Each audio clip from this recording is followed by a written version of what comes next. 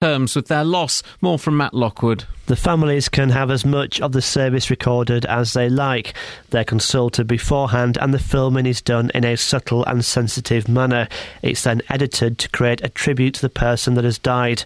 Austins say the services have become an invaluable part of the healing process. A care home worker has been sacked and several others suspended after an undercover investigation by the BBC Panorama programme found mistreatment of elderly residents at one of the largest care homes in the country. Secret filming was carried out at the Old Deanery near Braintree in Essex. Its owner, Anglia Retirement Homes, has made an unreserved apology.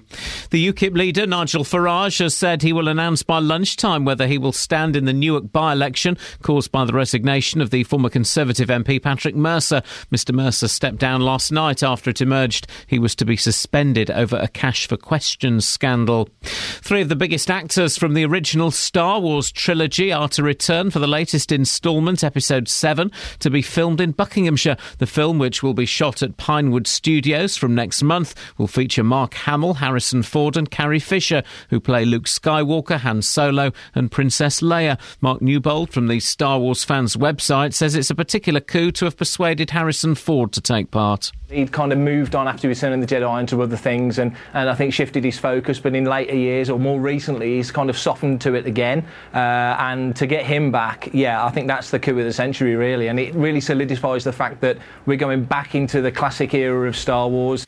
In sport, Watford lost their final away match of the Championship season last night. The Hornets were beaten 3-1 at Charlton and had Albert Riera sent off. And Milton Keynes Dons midfielder Ben Reeves has won the club's Player of the Season award. The weather, a dull and misty start, but skies will brighten this afternoon to give some warm sunshine. Also the risk of the odd sharp shower, a maximum temperature 16 degrees Celsius. And you can get the latest news and sport online at bbc.co.uk/3 counties. BBC Three Counties Radio's big tour of beds, hearts and bucks. And you've got your friends here as well, you see, that's right. It's growing all the time and lots of new developments happening and stuff. It's all about where you live. The view from my home, which looks out over Thornturn across the fields. And all this week, we're featuring Houghton Regis. Pass through and enjoy the experience. The big tour of beds, hearts and bucks. BBC Three Counties Radio. Don't worry, I've solved the problem of Good Morning, This is Britain and BBC Three Counties Radio. I've now got a television installed in the studio. I can tell you what Susie Reed and Ben Sheepdog are up to, so you don't need to watch it. At the moment, there's a report about violence in schools. We're doing better than violence in schools. Today, we're doing kids and drugs. Yeah, drug kids. We're also doing funerals and cameras. Would you allow your mum's or your nana's funeral to be filmed? What, then you take it on a DVD or a memory stick? Friends come round. Oh, you weren't there for Grandad's funeral. Do you want to watch it now? That's weird. Yeah, upload it to YouTube. See how many hits it... Imagine if you uploaded it to YouTube and you got someone put the thumbs down. Wouldn't that be bad? And slow and steady in Bedford. When I say slow, I mean slow, 20 miles per. And when I say Bedford, I mean Queen's Parks. That's what I means. I tell you what, let's put the would you have your mum's funeral filmed on Facebook. We'll have a bit of that today. Facebook.com/BBC3CR. Why is Catherine just standing outside my studio giggling like a lunatic? What do you mean you're being polite? That's unusual. Whenever you're expressing manners, I always get concerned.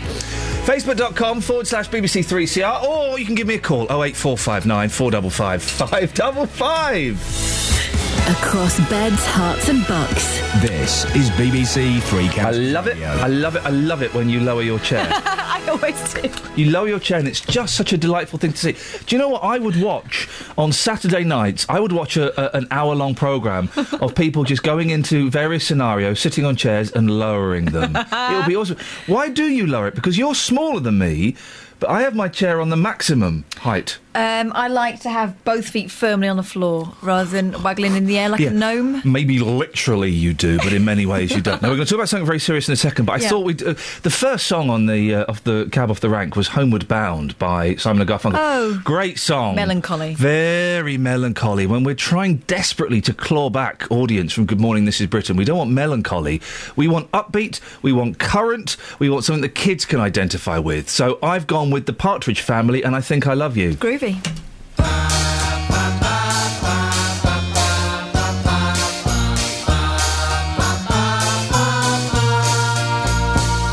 I'm sleeping and right in the middle of a good dream. Like all at once I wake up from something that keeps knocking at my brain. Before I go insane, I hold my pillow to my head and spring up in my bed, screaming out the words I dread. I think I love you.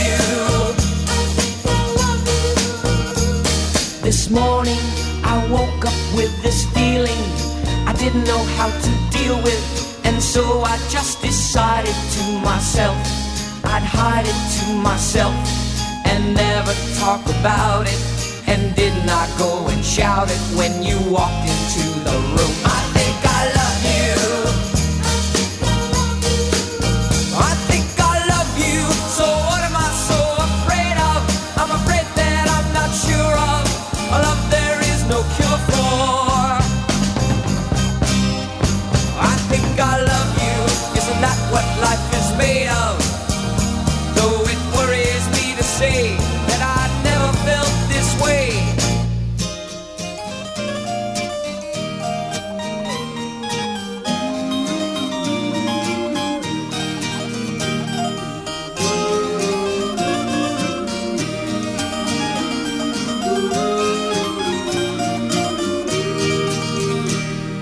I don't know what I'm up against. I don't know what it's all about.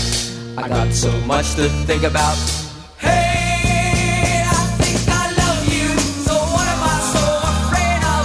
I'm afraid that I'm not sure of a love there is no cure for.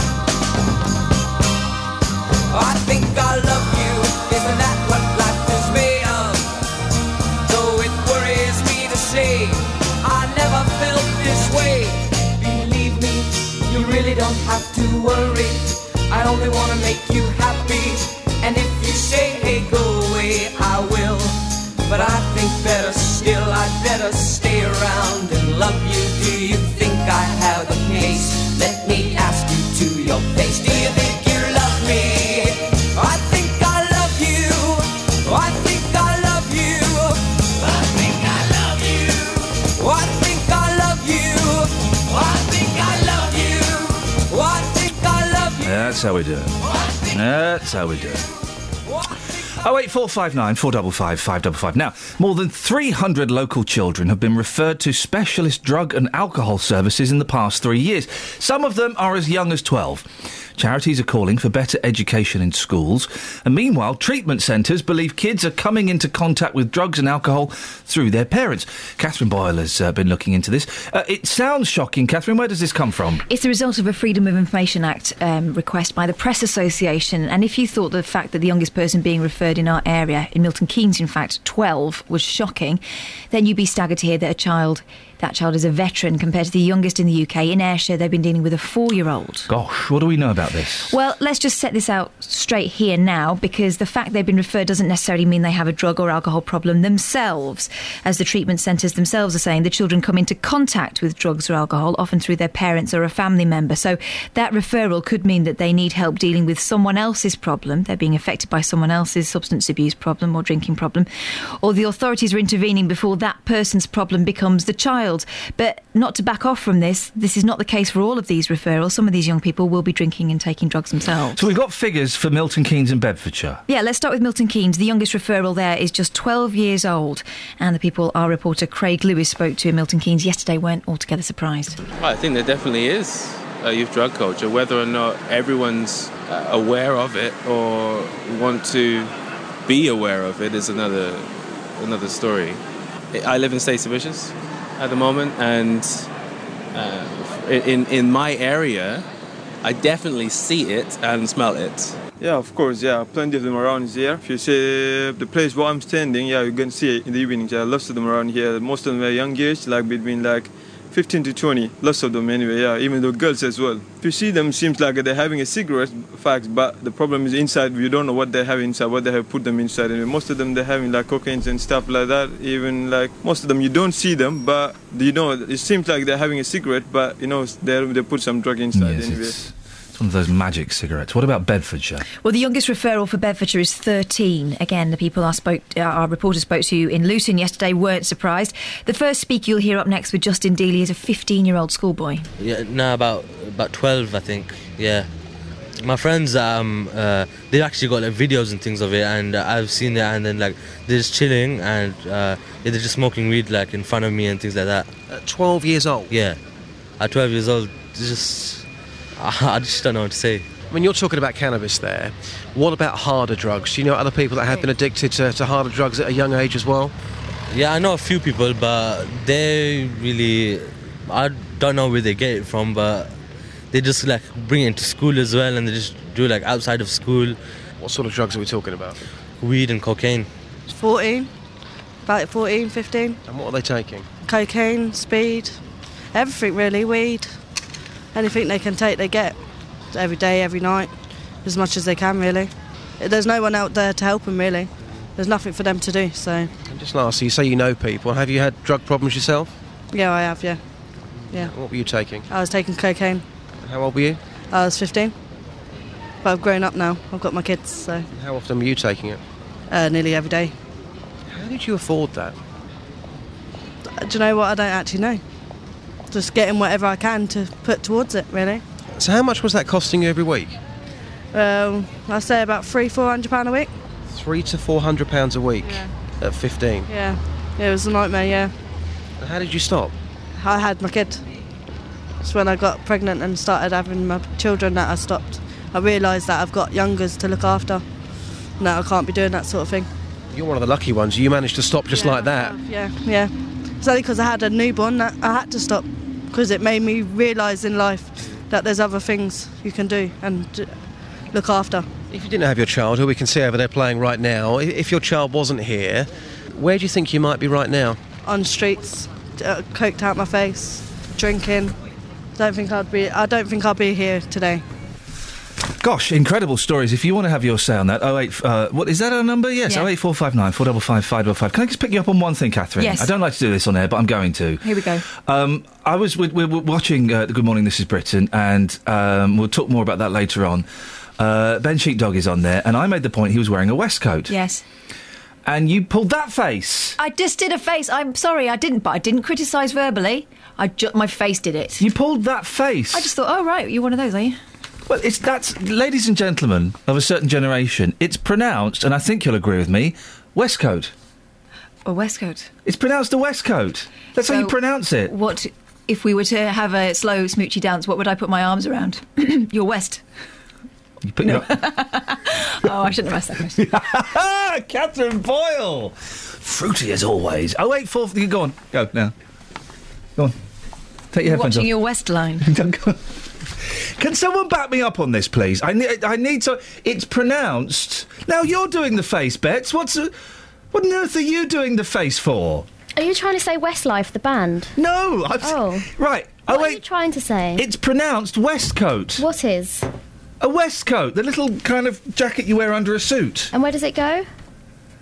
Right. 08459 455 555. It goes around your waist. Oh. But it's pronounced... you mean a waistcoat? No, it's pronounced Westcoat. Where? Where is it pronounced that? What country? Scotland. All right. 08459 455 555. You watch the phone lines come alive as people phone up to defend me. How many calls have you had so far? None. OK, well, that's disappointing. Travel news for beds, cards and bugs. BBC Three Counties Radio. Good morning. In Berkhamsted, the Common is closed between Gravel Path and Church Road for emergency repairs to a burst water main. On public transport, we've got ongoing strike action. The Central Line is running between West Ruislip, Ealing Broadway and White City. The Northern Line, that's running between Edgware and Golders Green, also between High Barnet, Mill Hill East and Finchley Central. I'm Alice Glossop, BBC Three Counties Radio. Alice, thank you very much. Excellent report. And she's also inadvertently proven my point about Westcote. But Berkhamsted? Yes. Hampstead. Well, yeah, exactly. Berkhamsted. No, Berkhamsted. It's not got no P in it. OK, Berkhamsted.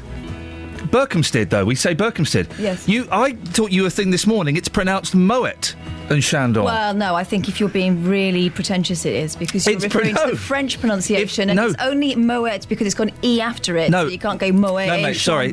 Say Moet et Chandon. No, sorry, the French call it Moet as well. And you speak languages, Catherine, and you didn't know that? See? 08459 455 555, the correct pronunciation of Westcote. We're going no further until we've got that backed up. I say no further, we'll do the news first, obviously. That would be contractually obliged to. It's 6:16.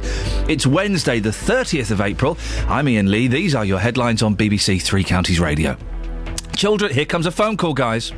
Children as young as 12 are among over 300 youngsters from Bedfordshire and Milton Keynes being referred to specialist drug and alcohol treatment services over the last 3 years.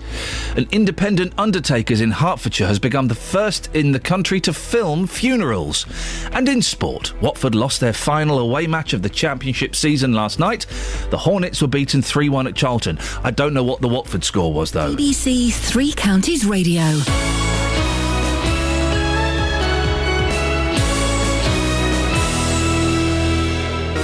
The BBC Local Apprentice Scheme. My name's Jonathan Vernon-Smith. I'm the presenter from 9 until 12 on BBC Three Counties Radio.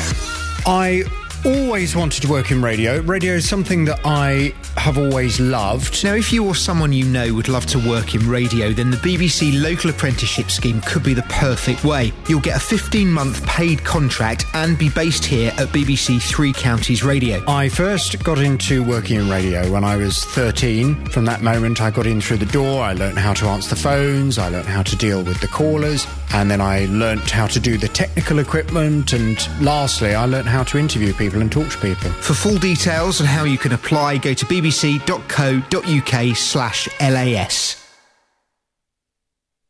Dave's in Luton. Good morning, Dave. Good morning, boss. Good morning, Dave. What can we do for you? Waistcoat. What school did you go to? I went to Claycott's Primary School and Middle School in Slough, and then I went to the Sir William Herschel Grammar School, also in Slough. What's your beef, Dave? Waistcoat. Westcoat. Waistcoat. Westcoat. It's spelt W-A-I-S-T, which pronounces waste. Yeah, lamb is spelt L-A-M-B, lamb, but we say lamb. Some words. No, you hang on. Some words, David. You hang on. The beauty of the English languages. Some words is not pronounced like what they are written. Westcoat is pronounced Westcoat. No, if you go and see a coat hanging up, a waistcoat hanging up, it's spelled W-A-I-S-T. I don't give a damn what you know about waist. Well, do you know that posh boats are spelt Y-A-C-H-T, but we don't call them yachts? Or maybe there's a U in there as well. No. Yeah, you can see the word W-A-I-S-T. Yes. It's spelled waste. Yes. Even your waist without the coat. Well, I don't understand. It's spelt the same. Yeah, but it's spelt. Dave, you're right. I'm not arguing with the spelling of Westcoat. It's spelt waistcoat. It's pronounced Westcoat. No, so you're putting an E in it. Right, stay there a second. Patricia? Yes? How do you pronounce Westcoat? Definitely Westcoat. Yes! My mum was a tailoress in central London. She was born in 1920, unfortunately no longer with us, but it is definitely Westcoat. There's no controversy, Dave. Her mum was a tailoress. No, hang on. So you're changing the A into an E? No, I agree. As a little girl, I always used to be pulled up on it, but that apparently in the trade is how you pronounce it. So a typical thing of the English language. Is it stone or is it stone? You know. So we've got to change all these dictionaries and everything else because it's saying waistcoat in the dictionary. No, not at all. It does. It is just No, not at all. It is definitely a waistcoat. Well, you look in the dictionary and it says waistcoat. Dave, Dave, I'm sorry, mate. You're embarrassing yourself. I'm gonna. No, I'm not. You're embarrassing yourself, Dave. I'm right. What you read. Dave, I'm gonna let you go, Patricia. I've never heard the word tailoress before. Well, she was also an upholsteress, but bear in mind this is going back to the East End. Yeah. There will be factories and things like that, and she went straight from school before the war into the tailoring industry. Well, good for her. It is definitely Westcote. Patricia, thank you so much indeed for calling and supporting me. Catherine, look at me. Pre-war, so she probably spoke terribly, terribly like that. So it would be a waistcoat. Are you mocking Patricia and her tailoress mother? No, I wouldn't dare. No, I wouldn't. EastEnder. I wouldn't dare either. Patricia, thank you very much indeed. 08459 455 555.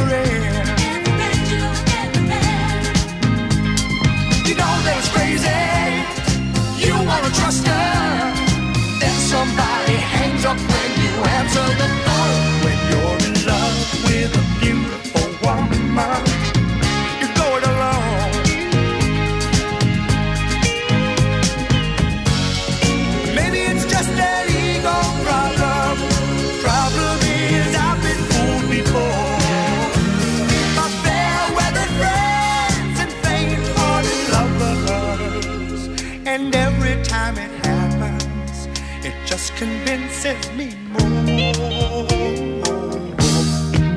When you're in love with a beautiful woman, you watch her eyes. Baby, watch your eyes. When you're in love with a beautiful woman, you look for life. Everybody tempts her. Everybody tells her she's the most beautiful woman they know. When you're in love with a beautiful woman, you're going alone. When you're in love with a beautiful woman, you watch your friends. You better watch your friends, you better look out. When you're in love with a beautiful woman, oh, it never ends. Never ends, you know it never ends. When you're in love with a 08459 455 555. Well, now we've sorted out the waistcoat-westcoat debate, we can get on to slightly more serious things. No one looks particularly forward to a funeral, but you might like to look back at one.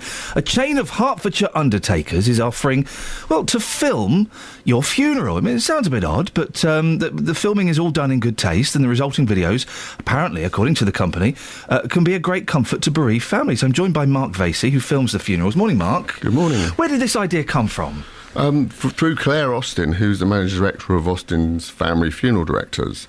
I've known her for years, and I've been doing professional sort of video work for about a decade or so, and she mentioned to me 18 months ago, have you ever thought of filming funerals? And to which I sort of thought, no, and what a ridiculous idea. And how, why would anyone want to do that? And then she said, well, it's quite popular in America, and it's popular in Australia. So I went away, did a bit of Googling, and thought, obviously the Americans do it in their own style, and it was rather a lot of it's quite bad, a bit cheesy. You surprise me. Americans making cheesy videos? Yes, lots of sort of artificial wings and people, CGI'd flying through the Grand Canyon and this kind of thing. And what, the dead people? Yeah, some of it is really horrible. But, wow. But then I sort of, I related it to my own parents, unfortunately both my parents are dead, and I thought, would I want to watch a funeral of my own father's or mother's funeral?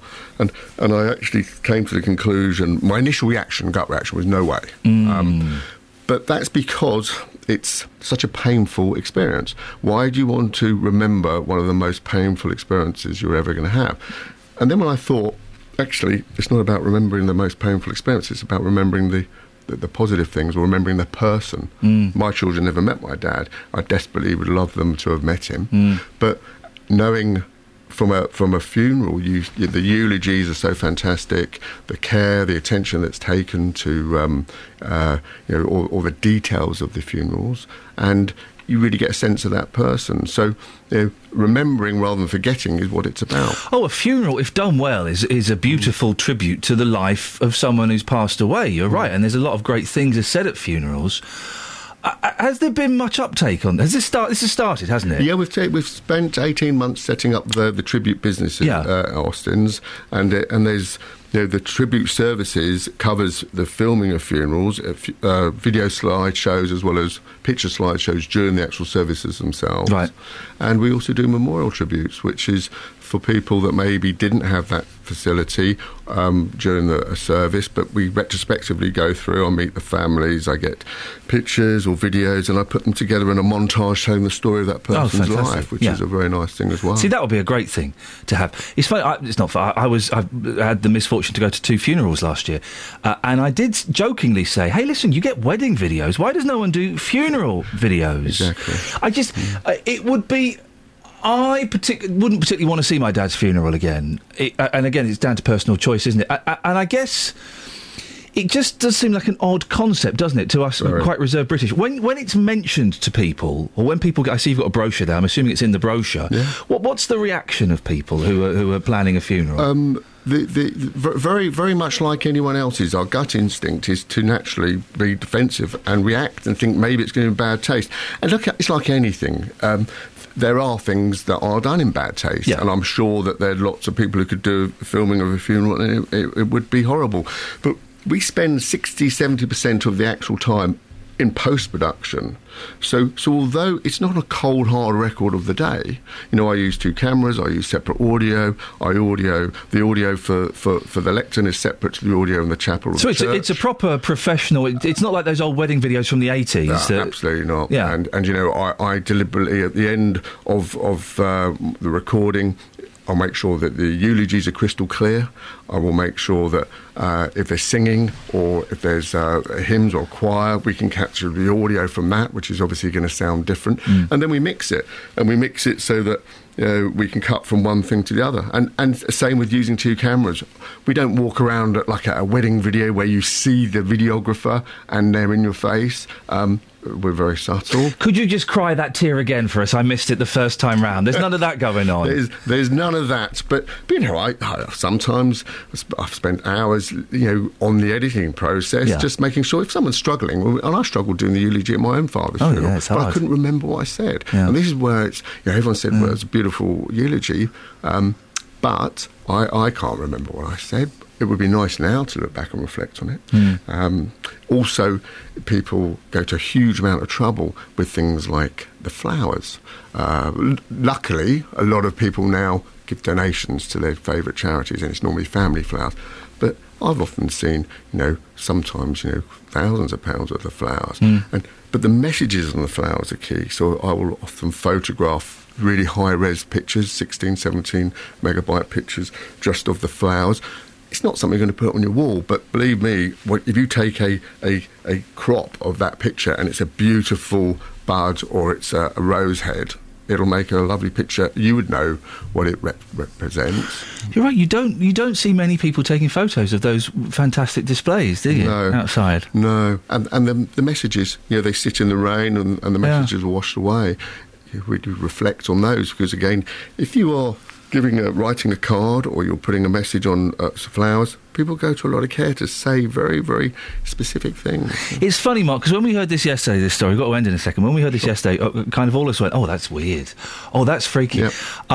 And while I still don't think I particularly wanted my dad's funeral that filmed, you've explained it in such a way that I can understand why some people would want that lasting document.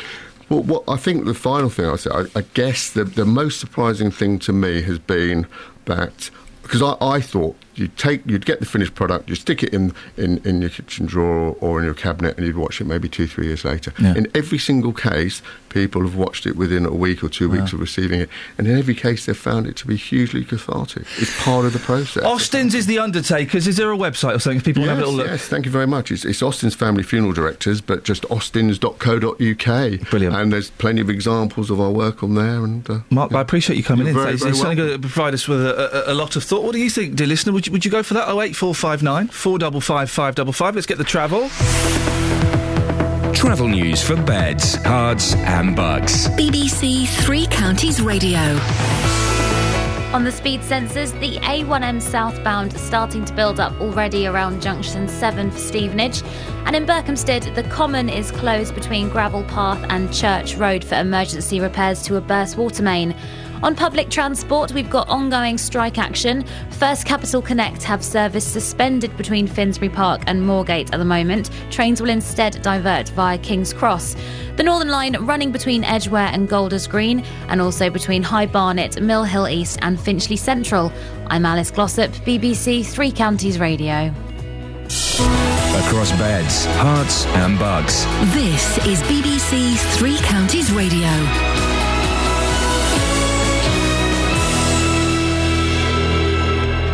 With the headlines, I'm Simon Oxley. Children as young as 12 are among over 300 youngsters from Bedfordshire and Milton Keynes being referred to these specialist drug and alcohol treatment services over the last 3 years. And independent undertakers in Hertfordshire has become the first in the country to film funerals. Austin say the service is in good taste and helps families come to terms with their loss. And 3 of the biggest actors from the original Star Wars trilogy are to return for the latest instalment, Episode 7, to be filmed in Buckinghamshire. The film, which will be shot at Pinewood Studios from next month, will feature Mark Hamill, Harrison Ford and Carrie Fisher. Three Counties Sports. BBC Three Counties Radio. Watford lost their final away match of the Championship season last night. The Hornets were beaten 3-1 at Charlton and had Albert Riera sent off. Troy Deeney scored for Watford, but they've won just 4 times on their travels in the league this season. Goalkeeping coach Alec Chamberlain says it's not good enough. We certainly weren't great, and having got ourselves back into the game with a fantastic strike from Troy, and probably had our best spell after that. But ultimately, you're going to be looked at with the goals that we conceded, and once again we've conceded 3 away from home, which is not good enough. Real Madrid are through to the Champions League final. Cristiano Ronaldo scored twice in a stunning 4-0 win at holders Bayern Munich as the Spanish side went through 5-0 on aggregate. Tonight, Jose Mourinho's Chelsea host Atletico Madrid following last week's goalless first leg in Spain. I don't think is a crucial point. It's a game. It's a knockout game. It's a game of details. It's a game where maybe, we don't know, but maybe one goal is the difference. So it's a game where everybody needs to be at the top level. But the players are more important than me. Chesham are through to the Southern League Premier playoff final after beating Stourbridge 2-1 last night. Drew Roberts and Chris Dillon scored for the Buckinghamshire side. In tonight's second semi-final, St Albans are away to Cambridge City. Milton Keynes Dons midfielder Ben Reeves won the club's Player of the Season award last night. He also won Players Player of the Year and Goal of the Season for his effort away to Stevenage. And Milton Keynes long jumper Greg Rutherford's 8.51 metres national record set in San Diego last week has been declared legal, despite complaints from British rival Chris Tomlinson. USA Track and Field, which officiated at the event, says Olympic champion Rutherford's jump was verified. BBC Three Counties News and Sport. The next full bulletin is at 7. Call 08459 455 555. BBC Three. Oh, yeah. Catherine Boyle has joined me in the studio. Good morning, Catherine. He was nice, that guy. He was really nice. He made a weird idea sound not weird. Yeah, I know. I was expecting to be. We all thought it was weird yesterday. We go, what? But I was expecting to be angered when he came in and disgusted. And actually, he's a nice bloke. It's a nice idea. Not for everybody. Don't. And I was saying to you off air, now, a year after my dad's funeral, I wouldn't have wanted it filmed. But maybe in 5 years, maybe in 10 years, probably in 20 years, I'd want a reminder of it. Maybe nice to have the option. No photographs. No one takes photographs at funeral. Very, very rarely. Although, my husband's family, years ago, at the wake, they all got together and they took a photo, and they're all wearing black suits and everything. But where else do you actually get together with everybody unless it's a wedding? It's a nice photo. I had 2 funerals last year. It was the first time in like 25 years all of that side of the family had got together. And I don't think there are any photos taken at either of the wakes. You don't. Come on, guys. Come on, guys. Let's all get in together. Look, let's get Dad in the background. Come on. Oh no, it wasn't like that. It wasn't like that. It was in the auntie's garden, and it was a beautiful day, and everyone was together, and you know, it was a sad time, but it was good that we were all together. What do you think, dear listener? Over to you. Would you have your funeral, your daughters, your sons, your mums, your granddads? Would you go for that and have that filmed, or do you think, as we thought yesterday, flipping it, that's odd. What kind of weird pervert would do that? 08459 455 555. I think as long as it doesn't end up on Facebook. Can't bear that. Oh, it will do. It will end up on Facebook. Someone will do it, won't they? It'll end up on YouTube. For everyone who couldn't make it. Here it is. Here's the send-off. Here's Nana. I'll put my own montage over the top. Right, we'll have a look at the papers in a bit. I mean, it's all dominated by the very, very sad news that Prince William has split up with that girl. Yeah, he's 25. People do split up, don't they? They were going to get married last week. They were all about the engagement, and it was all on, and now they're going to split up. Well, because the papers have played up the engagement rumour, they have to make out that it's worse than it is. I just think 25-year-olds, if it's not working out, get rid. Yeah. I wish I had followed that philosophy when I was 25 years old. So do I. Not 25. Younger. Not 25, 40. No, 23. Yeah. Now, you've chosen a song. You're going to bring us down. Yeah, no, it's not. No. I think it's a beautiful song. This song is the one I was talking to you about yesterday, Paul Simon, from that album where you said he sounded like an old fella. Yeah. He does a bit, but in a good way.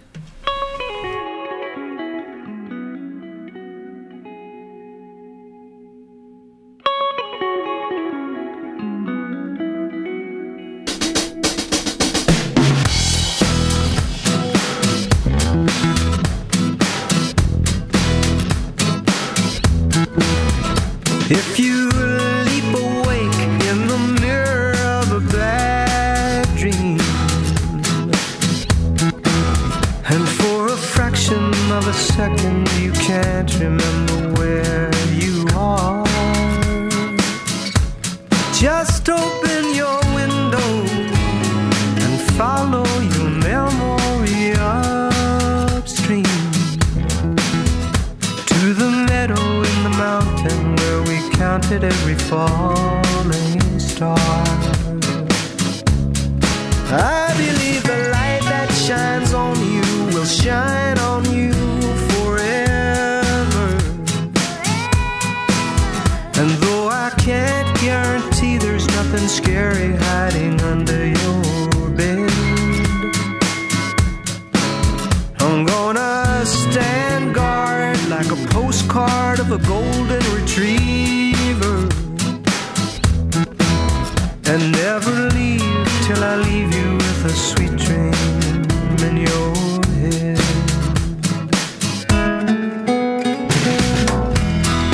I'm gonna watch you shine, gonna watch you grow, gonna paint a sign so you'll always know, as long as 1 and 1 is 2.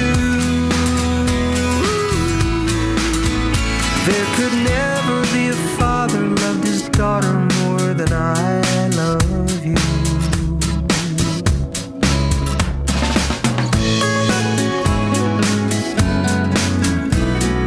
Trust your intuition, it's just like going fishing. You cast your line and hope you get a bite,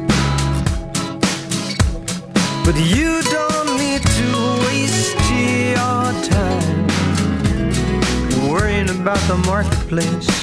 Try to help the human race struggling to survive its harshest night.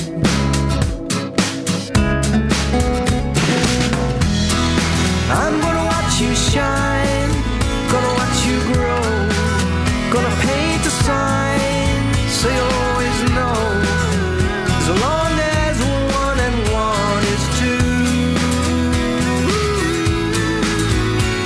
could never be a father loved his daughter more than I love you.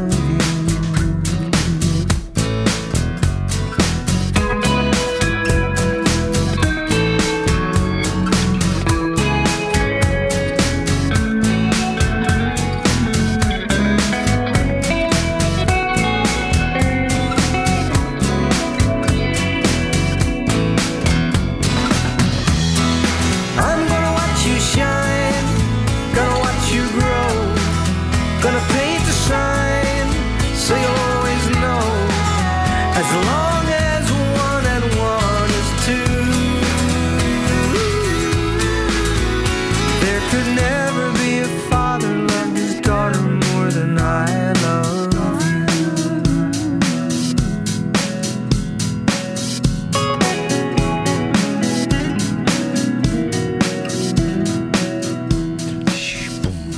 See, beautiful. Yeah, it's nice. He's still doing that kind of.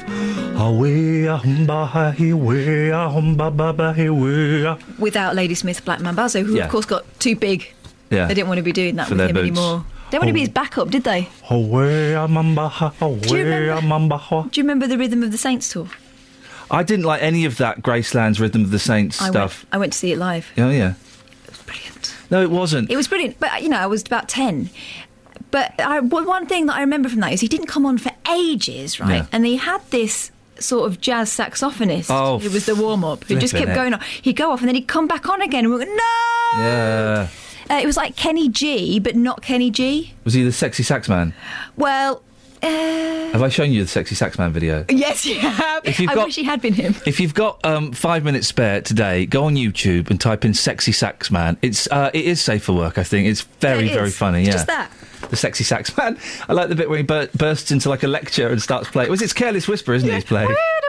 He just tours around playing Careless Whisper, and he's got like a big mullet and a leather waistcoat, and he does grind a little. But apart from that, it's perfectly safe from work. Honestly, the sexy sax man. It's one of the. I'm going to watch that again. It's one of the funniest things in the world. What's in the papers apart from the sad news about Prince William and that girl? Well, local firm Whitbreads, they own Costa. They offer open 3 coffee shops a week. Everyone is obsessed with coffee. You've gone off coffee. I'm trying to get off coffee because it's taking over my life. Yeah, it does. Not that I buy posh coffee, but I'll drink instant until it comes out of my ears. And actually, after a while, you don't taste it anymore. What's the point? Do you remember when we went through that thing of getting that really hardcore? We're talking about young people doing drugs. Well, I mean, it was because, right, that instant coffee we were drinking was rubbish and we couldn't even taste it, could we? No. So I said, listen, let's treat ourselves. So I bought some of this, like, super strength coffee. And it tasted great, but it sent us all doolally. hang on a second, I've got to stop you. On Good Morning, This is Britain, Andy Peters is in a market. He's got a wheel of justice or whatever, a spinning wheel he's going to spin. He's Andy Peters. Here are the three things.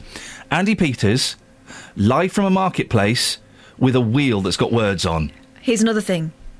He's been doing it every day. Oh, Peters! What's going on? I thought he was, a big production type. Spin, spin, spin the wheel of justice. See how fast the so he's doing that. He's that? actually spinning the wheel of quids, I think. Hey. But I thought he was a big deal these days. Now he's being cheggers.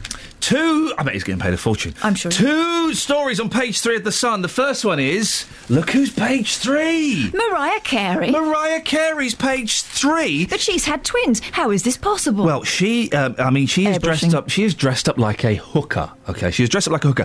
And here's an interesting Mariah Carey. I don't know why she's got gloves on. I do.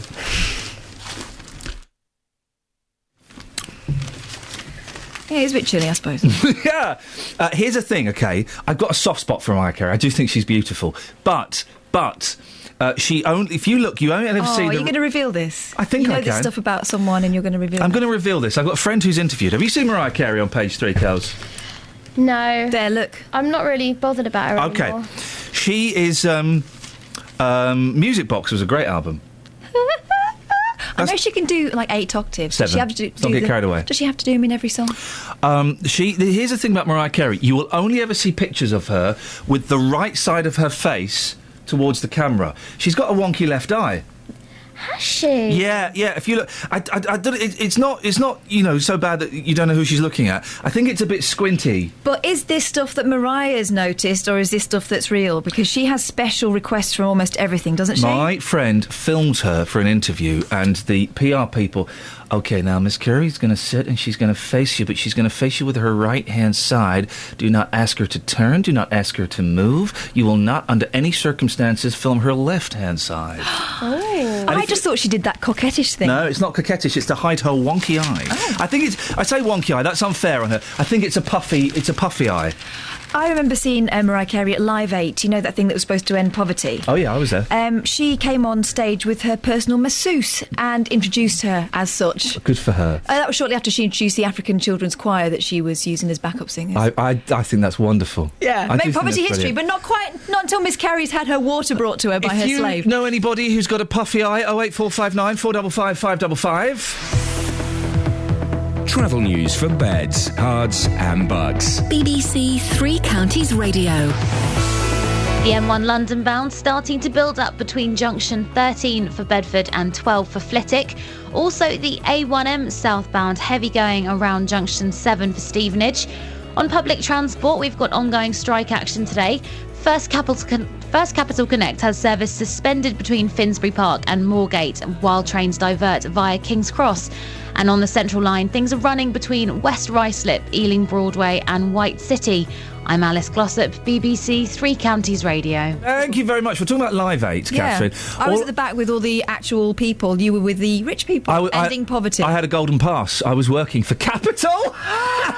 And I had a golden pass. And I was backstage with some sort of weird celebrities. I remember being in a group of people, including Ulrika Johnson, and everyone walked off apart from me and Ulrika Johnson, and we just stood there. And we realised that we had nothing to say. And we went. Were they setting you up? No, that we just went in separate directions. I was also with a very, very famous radio disc jockey who, let's just say, was off his nuts on cocaine. Oh. I'll tell you who, off air. 6:47. It's Wednesday, the 30th of April. I'm Iain Lee. These are your headlines on BBC Three Counties Radio. Children as young as 12 are among over 300 youngsters from Bedfordshire and Milton Keynes being referred to specialist drug and alcohol treatment services over the past 3 years. An independent undertakers in Hertfordshire has become the first in the country to film funerals. And in sport, Watford lost their final away match of the Championship last night. I don't know the score of that game, but I do know the Hornets were beaten 3-1 at Charlton. Let's get the weather with Kate. So it was... Beds, Herts and Bucks weather. BBC Three Counties Radio. Good morning. It's rather misty and murky out there this morning. The Met Office has a yellow weather warning in place covering parts of Hertfordshire and Bedfordshire for this thick fog. Visibility considerably reduced in some areas. We've had reports of it being reduced down to less than 20 metres in some places. So really quite dangerous out there this morning. Hopefully it should start to lift quite quickly and it'll lift into at first low cloud, but then this low cloud will start to thin and break. We'll get some really nice pleasant sunny spells through the afternoon. Slim chance of an isolated shower, maybe out towards parts of North Bedfordshire and East Hertfordshire, but most of us should escape those showers today. Maximum temperature 16 Celsius, 61 degrees in Fahrenheit. Overnight, mostly dry to start with, but we'll get a bit of mist and fog, and then we'll get the cloud reforming and moving back in from the southwest through the middle part of the night through to dawn. Then we're going to get outbreaks of rain really right the way through into tomorrow. Minimum temperature, they're kept quite mild because of that cloud, around 7-8 Celsius. So yes, for Thursday, rather grey, outbreaks of rain, cooler, bit of an easterly wind, and the maximum temperature of 15 Celsius. But it's not all doom and gloom. For Friday, things start to clear by Friday afternoon. We should see the return of some sunshine, but it also means the temperature that bit chillier. It's a cold front that moves through that clears the air out, so it gets chilly Friday, and then there's a risk of a frost overnight Friday into Saturday. But at the moment, the bank holiday weekend is looking fine and dry, if a little cooler. That's your forecast. Saturday nights on BBC One. Question 1. Which TV personality did most people nominate at... I don't think we should be advertising television programmes on a radio station. I look forward to hearing them advertise us. I just don't... It really sits uncomfortably with me, and I and we talk about TV, of course, because it's part of popular culture, and we kind of have conversations on it. But I do think it's odd, and I know it's BBC, we're one big family. No, stuff you, television. You've got a budget of millions. Here at this station, we've got a budget of 62 pence and a packet of silk cut. That's how we get Justin to work here. And it sits uncomfortably with me, advertising television programmes. Yes. Why not listen to... why not listen to BBC Introducing on a Saturday night? Or Richard Well, OK, yeah. But BBC Introducing, why not listen to that on a Saturday night? Kels, you with me? Yes, good point. Shouldn't be advertising that. And it does strike me as odd as well. Oh, here we go. Is there something else? Can I say this? Oh. Yeah, I can say this. I love Nick Coffer. I think his show is brilliant. And he sent me a really nice text yesterday. Thank you, Nick. But I have to address this. He has a gentleman on giving you the pick of the week's TV. I just think that's odd on radio. It's not criticism of you and Nick, of course not, and I know you won't take it as such.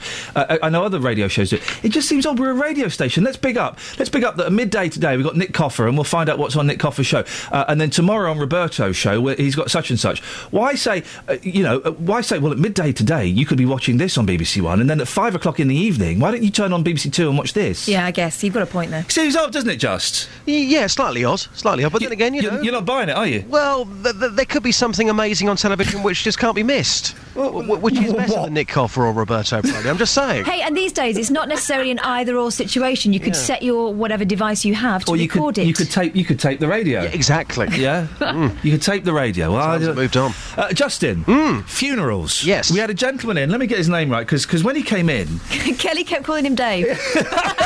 Kelly said, Ian, this is Dave, and she said it 3 times, and then he went, actually, it's Mark. Yeah, Mark Vasey. Mark Vasey, who films funerals. He works for Austin's Undertakers. And when we heard this yesterday, I was scratching my head. I thought, it's very... that sits uncomfortably in me. It's very, very weird. But didn't he explain it well, Catherine? Yeah, and I think he would do it sensitively. I agree. And and what it was interesting was he talked about the edit, and it's all in the edit, and I'm sure he would do an excellent job. Any chance we could send you out, sir, to get the voice of the public to ask if they would want, their mums, their kids, their brother's funeral filmed? Absolutely. I mean, from what I'm reading here in the details, they will be offering this service to places such as Welwyn Garden City, Nebworth, Buntington, Hertford, Ware, Stevenage and Hitchin. So this morning I thought I'd go to Hitchin to find out if people would want this service. Personally, for me, like you yesterday, I thought, I'm not sure about this, but having heard the interview this morning, I can't believe this service hasn't been offered before, because it is such a special day. Yes, a very upsetting day, but a very special day. And for me personally, I would want that footage which I could look back on in years to come. So for me, it's a fantastic service. Justin, go and find out what people think. We'll speak to you in the next hour. Cheers, boss. Cheers, my dears. Victorians wouldn't flinch from this, would they? They would. They used to take photographs. They'd have whole family albums. Victorians would go, what, you've managed to trap moving pictures in a box? What is this? Witchcraft. You got time for one story, then we're going to play Paolo Nutini. Sorry to interrupt you. Susie Reed and Ben Sheepdog are sitting on a sofa. Repeat. They are sitting on a sofa. There's Prince Harry doing that awkward twerking. Dance. They are sitting on a sofa. They have listened. Having a strong grip at 53 could show you'll live longer. A grip where? On your hands. Hand grip. OK, that's good to know. It's if after reading this... Ready? Yeah. Are you 53? There or thereabouts. What? If after reading this you can spring energetically from your chair and then give someone a good strong handshake, doctors have some good news for you. Yeah. And if you can also balance on one leg for up to 30 seconds with your eyes closed, well, that's a bonus as well. I mean, who can do that? Maoris. I'm quite good at balancing. See if you can balance for this whole record. I've started. Well, lift your foot up. It's up! Close your eyes. Here we go. Closing your eyes is true. Hey, she's over! She's over already! That was 3 seconds! Closing your eyes makes all the difference. Doesn't it just? Kate Kinsella's got a puffy eye. She's just tweeted a picture. Oh, dear. The corner of my eye to the back of my mind, I recognize what you mean to me, and all the corners of our picture are a long time frame. They still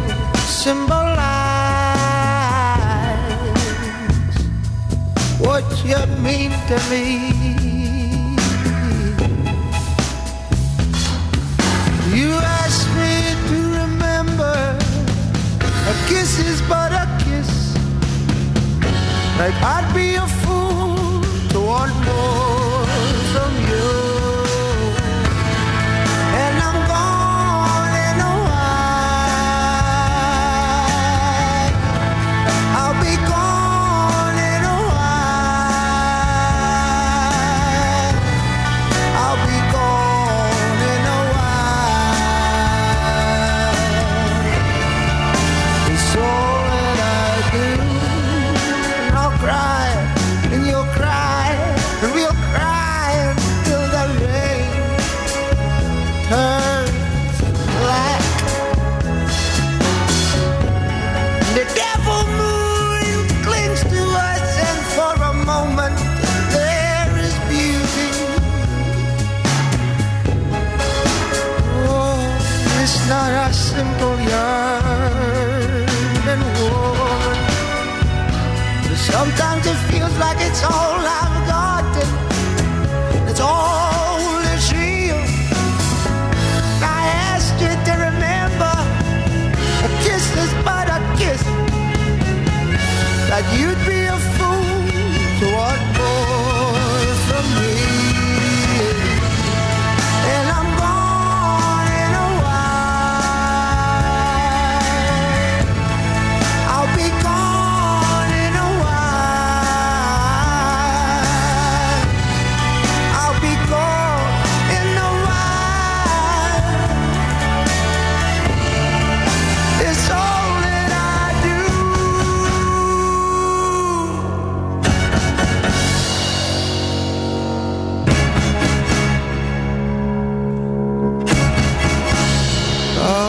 The corner of my A little bit of Paolo Nutini. His song's too long. I like it. It's 5 minutes long. Come on, Paolo. Come on, slow down a little bit. We're asking, who do you know with a puffy eye? Kate Kinsella, at Kate_Kinsella, has tweeted her puffy eye. And what a puffy eye it is. That's terrifying.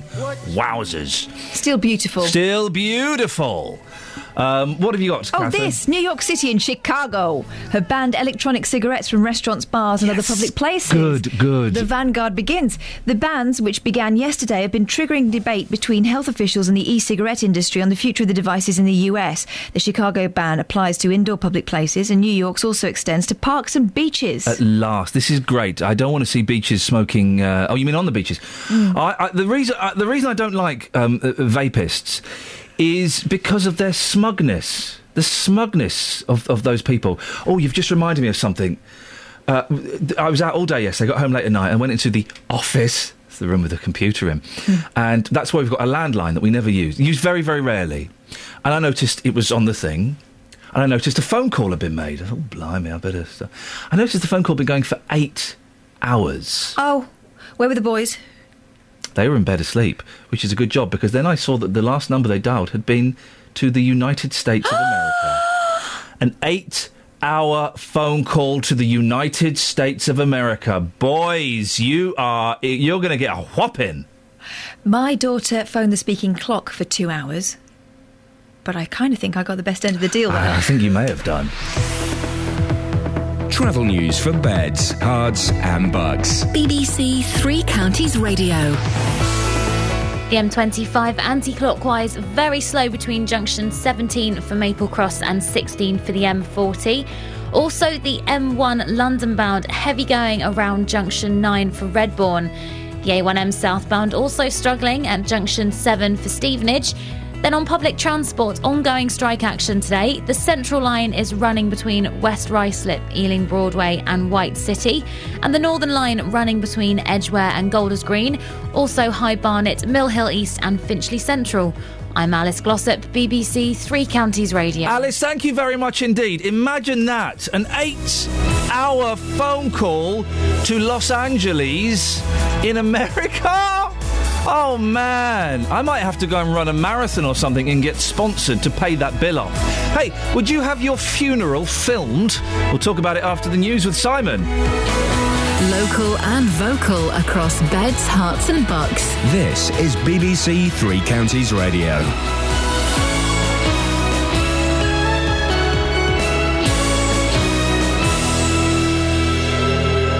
It's 7 o'clock. The headlines: drug referrals amongst youngsters in Bedfordshire and Milton Keynes, filming funerals in Hertfordshire, and Star Wars legends in Buckinghamshire. BBC Three Counties Radio. Children as young as 12 are among over 300 youngsters from Bedfordshire and Milton Keynes being referred to specialist drug and alcohol treatment services over the last 3 years. Freedom of information requests made to councils across the UK have revealed the figures. Jamie Grierson carried out the research. A referral itself can mean that the child is vulnerable to drug and alcohol misuse in the future through exposure to a parent who's misusing, or perhaps even a sibling or another relative. Or it could indeed mean that they themselves have started abusing substances. An independent undertakers in Hertfordshire has become the first in the country to film funerals. Austin say the service is in good taste and helps families come to terms with their loss. Mark Vasey films the funerals. From a funeral, the eulogies are so fantastic. The care, the attention that's taken to all the details of the funerals, and you really get a sense of that person. So, remembering rather than forgetting is what it's about. A care home worker has been sacked and several others suspended after an undercover investigation by the BBC's Panorama programme found mistreatment of elderly residents at one of the largest care homes in the country. Secret filming was carried out at the Old Deanery near Braintree in Essex. Its owner, Anglia Retirement Homes, has made an unreserved apology. The Chief Inspector of Adult Social Care at the Care Quality Commission is Andrea Sutcliffe. We are expecting people who are running services, who are managing these services, to deliver. People shouldn't be getting into this business if they don't care. The UKIP leader Nigel Farage has said he will announce by lunchtime whether he will stand in the Newark by-election caused by the resignation of the former Conservative MP Patrick Mercer. Mr Mercer stepped down last night after it emerged he was to be suspended over a Cash for Questions scandal. 3 of the biggest actors from the original Star Wars trilogy are to return for the latest instalment, Episode 7, to be filmed in Buckinghamshire. The film, which will be shot at Pinewood Studios from next month, will feature Mark Hamill, Harrison Ford and Carrie Fisher, who played Luke Skywalker, Han Solo and Princess Leia. Mark Newbold from the Star Wars fans website says it's a particular coup to have persuaded Harrison Ford to take part. He'd kind of moved on after returning the Jedi into other things and I think shifted his focus, but in later years, or more recently, he's kind of softened to it again, and to get him back, I think that's the coup of the century, really, and it really solidifies the fact that we're going back into the classic era of Star Wars. In sport, Watford lost their final away match of the Championship season last night. The Hornets were beaten 3-1 at Charlton and had Albert Riera sent off, and Milton Keynes Dons midfielder Ben Reeves has won the club's Player of the Season award. The weather, a dull and misty start, but skies will brighten this afternoon to give some warm sunshine. Also the risk of the odd sharp shower, a maximum temperature 16 degrees Celsius, and you can get the latest news and sport online at bbc.co.uk/3 counties.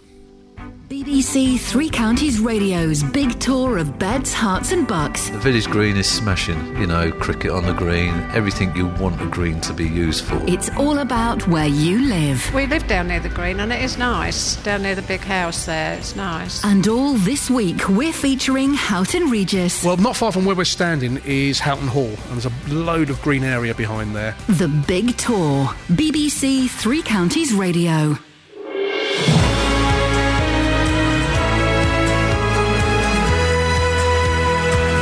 An 8-hour phone call to the United States of America. Thanks, boys. Morning, this is Iain Lee, BBC Three Counties Radio. Lots to talk about this morning. As always, keen to get your thoughts on some of the things we're talking about, including kids and drugs, funerals and cameras, and slow and steady in Bedford. What does it all mean? What does it all mean? Well, keep listening to find out. Facebook.com/BBC3CR. You can send me a text, 81333. Start your text 3CR, or you can give me a call, 08459 455 555. Across beds, hearts and bucks. This is BBC Three Counties Radio. Well, we've already established that waistcoat is pronounced Westcott. What else can we work out for you? Well, we're getting rumours, reports, a phone call from someone who won't come on air. You'd be amazed the number of people who phone up and make an excellent point to either Catherine or Kelly, and then they say, OK, well, I'll just put you through. Oh, no, I can't go on air. That happens a lot, doesn't it, Kath? People who phone up with a really good point, but then don't want to come on air. Yeah. And often they tell us 10 minutes into the conversation. Why would they do that? I suppose you have to say it out loud to someone. But we're talking about filming funerals. Yes. And Kelly's, I know Kelly's busy, but she took a call from someone who says, hang on, this happens. She said, I don't know why you're all so surprised. If you Google black funeral, you'll see that the West Indian community does it quite as a matter of course, actually. Isn't Black Funeral an emo band from the 90s? I'm sure I don't think so. Remember. So the West Indian communities, but it's not a professional thing, but they go around with the old VHS. They take photographs of the body, they document everything. I mean, I don't know whether that's true in your experience. Obviously, we've got the word of someone who's not here to have a chat with. If you are from the West Indian community, is this a thing? I don't know where West India is. It's not India, is it? The West Indies. Where's that? The Caribbean. They say Caribbean in America. Yes, are you going to start saying that too? No, I won't, because I'm not an affectation. I'm a human being. OK, so if you've been to a black funeral, we can call them black funerals, can't we? Well, it depends. I don't know whether the Africans do that. Well, let's start out wide and then narrow our search with investigation, shall we? Yeah. Oh, OK, there we go. Have you been to a black funeral? Was it filmed? And is there a band called Black Funeral? I'm sure there must be. If not, guys, you can have that one for free. Now, in the last 3 years, 300 children in Bedfordshire and Milton Keynes have been referred to drug and alcohol treatment services. The youngest, get this, 12 years old. Many of these children don't actually have a substance problem themselves, but are being affected by the parents' problems. However, some of them will be getting treatment for their own drug and alcohol abuse. Our reporter Justin Dealey has been out on the streets of Bedfordshire, and he spoke to this teenager. Yeah, no, about 12, I think. Yeah. My friends, they've actually got like videos and things of it, and I've seen it, and then like they're just chilling and they're just smoking weed like in front of me and things like that. At 12 years old? Yeah, at 12 years old, I just don't know what to say. I mean, you're talking about cannabis there. What about harder drugs? Do you know other people that have been addicted to harder drugs at a young age as well? Yeah, I know a few people, but they really, I don't know where they get it from, but they just like bring it into school as well, and they just do it like outside of school. What sort of drugs are we talking about? Weed and cocaine. So you've got cocaine in a school? Class A, yeah. Wow. And these people, are they addicted to this? Have they gone to seek help for their addiction? Not really. They haven't really got any help. They just do it all the time in school. Every week I see them at least do it a few times. So you'd say these people have got drug problems as young as 14, 15 years old, taking cocaine? Yeah, pretty much around that age. Yeah, just wrong. How do we stop this? Just lastly, how do we stop this? Because what you're telling me is an eye-opener. It certainly wasn't like that when I was at school. Things are very, very different now. How do you think children can be persuaded not to take drugs? A new education programme? What's going to work, do you think? What's going to stop these people from taking drugs and dealing drugs within school? There should be like lessons and things on like how bad drugs are and what the effects of the drugs can do to you and things like that. So you've never had that in school yourself? Yeah, I've learned a bit of it, but it's not as much as what people do because no one really listens. Well, Paul Toohey is the chief exec of Mentor UK, which works to protect children from drug and alcohol misuse. Morning, Paul. Hello. Paul, is this anything new? Because, listen, I'm an old man, and I remember at school, I remember one guy getting stoned at 13, and at kind of 15, 16, some of the kids going out and having a cheeky joint. Is this different? Is this new? Well, I thought what's really interesting, that chat you had on just now was saying that he didn't get much at school. I mean, at Mentor, we know that the average amount of work that gets done on drugs education at school is between 1 and 2 hours a year. And that is just clearly not enough. He actually said there, didn't he? He just said that he didn't think it was enough, and the kids don't sometimes engage in that. And I think there's a huge issue that we've got to address, because that area of drug education was going to become mandatory as part of the personal social health education that they have in school lessons before the last election, and it was dropped. It was dropped at the very last minute. And what that means is that schools can actually do PSHE in school and do drugs education, but they can also also with the pressures under them, they don't have to do it, and it's not something that they're then monitored on.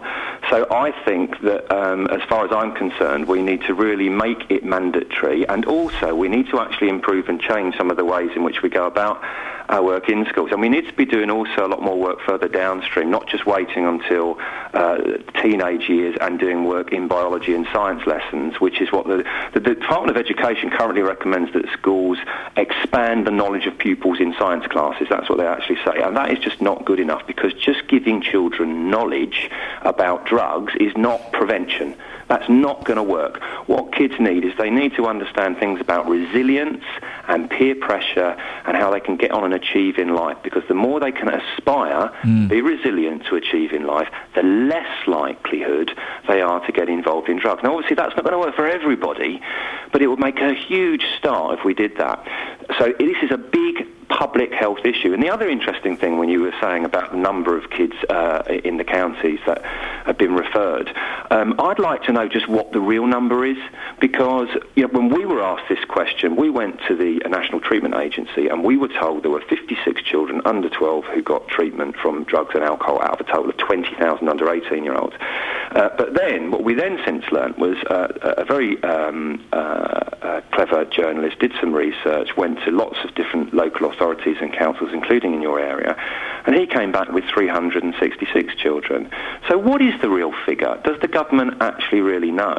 Because whenever we try and start to talk to who is responsible overall in charge of this issue, there just isn't anybody. So there's a raft of issues here for the government's drug strategy that needs to be looked at, and I think this news report that you've just been talking about now should be really, really used as a catalyst for them to sort of rethink how they're going about it. I guess some of these children, and they are children, if they're coming from backgrounds where their parents are open, casual, or even addicted drug users, there's not much hope for them, is there? If they're seeing their parents use drugs on a regular basis, they're going to think it's the norm. But I mean, that's it's certainly going to be much harder, and traditional strategies that we've just spoke about there may not work for those kids. But I still think that you can capture a lot of those kids and really change their attitudes and approaches if you get to them early enough. I mean, if people are drug users, they're obviously on the authorities' list. Those children may well be more vulnerable than children whose parents are not. And so clearly there have to be processes put in place to look at that. I mean, we've heard, obviously, sometimes when you've got things like methadone users, that parents are actually using methadone as a pacifier for their babies. Sorry, they're doing what? Using methadone as a pacifier for their babies. For those who don't know, methadone is kind of a legal heroin substitute that you're supposed to you get prescriptions for to wean you off heroin. They're giving it to babies, what, to get them to sleep? Some of these children, they're born with this in their system. Yeah. There is an addiction there already. I mean, back in Victorian times, opium was used, wasn't it? Opium was used a lot in Victorian times as a pacifier.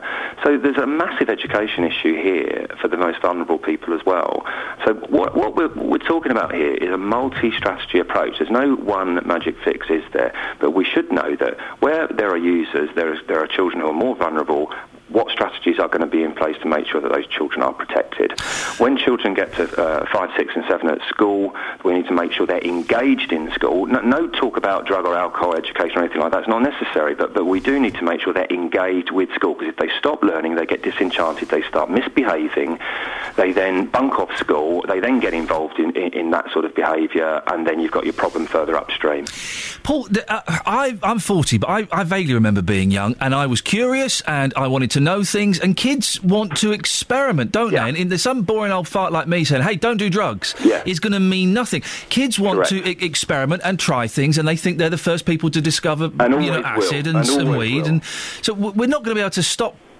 We're not going to be able to stop those curious youngsters, are we? No, but see, when you say that, you're 40 and you say you might have tried and messed about with things. I'm 50 and I did the same. But the point is there are other things in our life and our backgrounds that made us not become a problem. So, yeah, we all might try things, or we all might do things, but we also all grow up in the end, because we also have an aspiration and a degree of responsibility that somehow is in our DNA at some age that makes us think, right, I nearly need to crack on with my life now, etc. And if you don't have that, that's why actually I think one of the most critical ages is around 5, 6 and 7. And primary school teachers will tell you they know the kids in the classroom there that are bouncing off the walls and misbehaving the moment they arrive at school who need attention. And a lot of those kids who misbehave, if they're not controlled and are not actually then engaging with their learning, you know, you can bet your bottom dollar that further upstream they're going to be the problematic teenager, they're going to be the unemployed young person, they're going to be the person who then has these issues. Because that's what all the evidence tells us. A mentor is merely working on an evidence base. So we think that early intervention is really important. We think that the government, with its strategy, needs to be thinking that when it comes to drugs and alcohol, this is a public health issue and needs to be led as such through good education. It is not an issue that should be led through criminality in law, through the Home Office, where it currently is. So I think that, again, my hope is that the publicity around this particular issue, which I think is really, really very, very shocking, needs to be looked at and should be give them a reaction to rethink their approach to drug and education in the UK. Paul, nice to talk to you, mate. Thank you very much. Paul Toohey, Chief Exec of Mentor UK. Is it appropriate for me to call guests mate? I still don't quite know the etiquette. I think generally no, but I don't think Paul would. OK, thank you for that. What do you think? 08459 455 555. Really interesting what we had to say. But part of me does think that kids, young people, are always going to be curious. I got 2 boys, they're 4 and 2. Do you know what? I'm expecting at some point they're definitely going to get drunk, they're severely drunk. They're probably going to have a joint at some point, and or possibly more. Young people are curious. But it's about the relationship you have with them. Yeah. So that if they get into trouble, or and that you're close enough to see things happening, you have a general idea of what's going on. Even if you don't want to hear it, you listen. And you're there to pick up the pieces. It's a tough one, isn't it? How have you dealt with it in your life? 08459 455 555. BBC Three Counties Radio. Let's get the travel news now. Here's Alice. Travel news for beds, cards and bugs. BBC Three Counties Radio. The A40 London bound much heavier than normal at the moment. There are queues between the Denham roundabout all the way through into Gypsy Corner. Also in Cheshunt, the A10 southbound queuing between Turnford and the M25. Then the M25 itself, anti-clockwise, very slow between junctions 17 for Maple Cross and 16 for the M40. On public transport, there's strike action ongoing today. Metropolitan line running between Uxbridge, Harrow-on-the-Hill and Aldgate. And also the Northern line running between Edgware and Golders Green, High Barnet, Mill Hill East and Finchley Central. I'm Alice Glossop, BBC Three Counties Radio. Thank you very much, Alice. Excellent stuff as always. 7:17. It's Wednesday, the 30th of April. I'm Iain Lee. These are your headlines on BBC Three Counties Radio.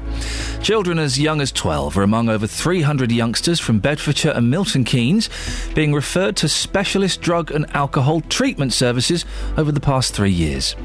An independent undertakers in Hertfordshire has become the first in the country to film funerals. And in sport, Watford lost 3-1 at Charlton in their final away match of the championship season. 08459 455 555. BBC Three Counties Radio.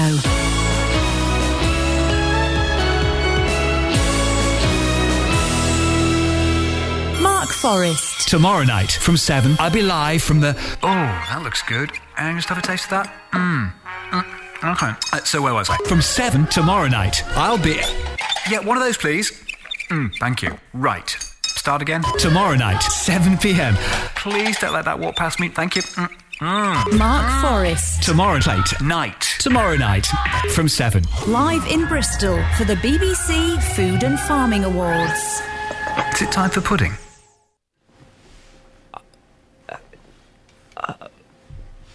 I think my radio's broken. Across beds, hearts and bucks. This is Iain Lee. BBC Three Counties Radio.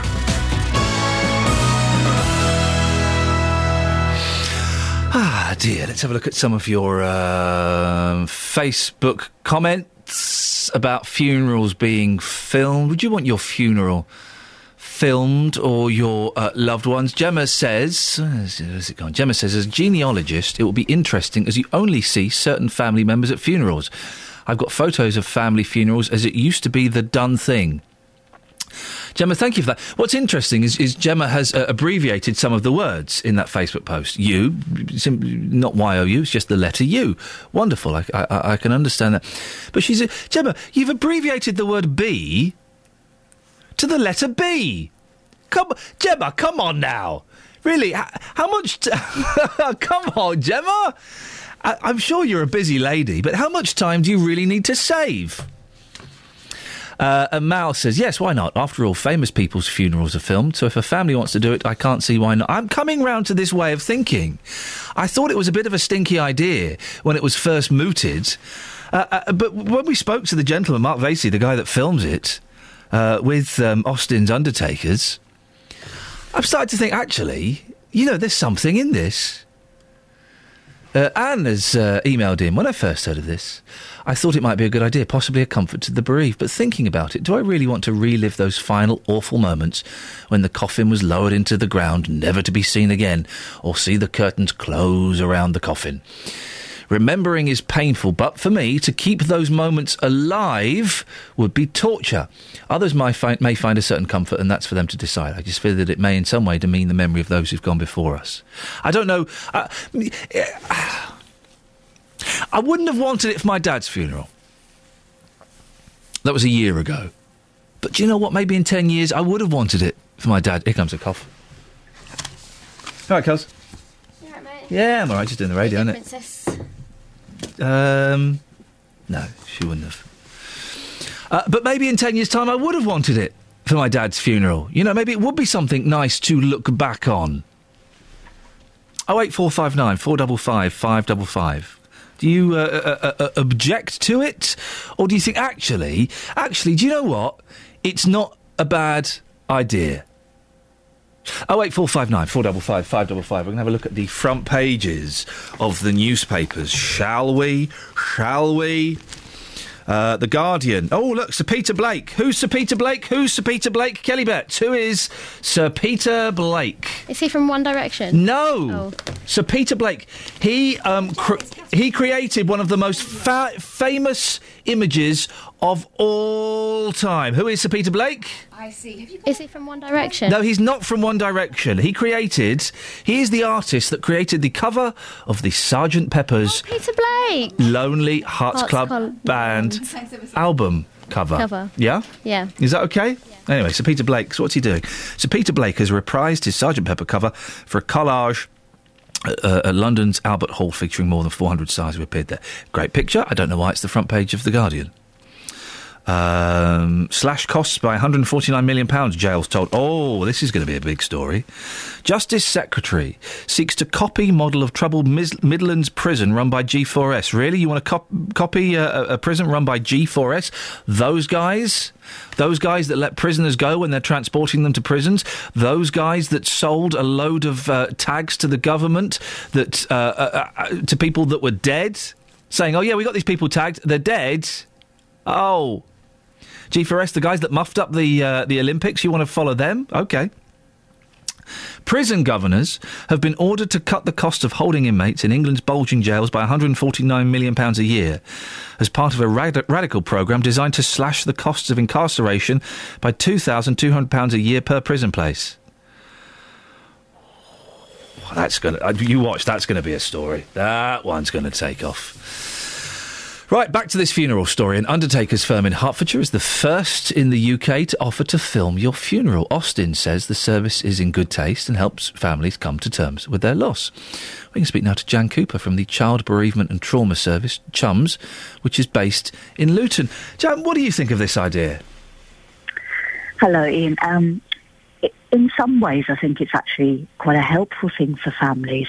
It's obviously a really sensitive issue, and I guess the main part of it would be that, it's at a family's request, so something that they're asking for themselves.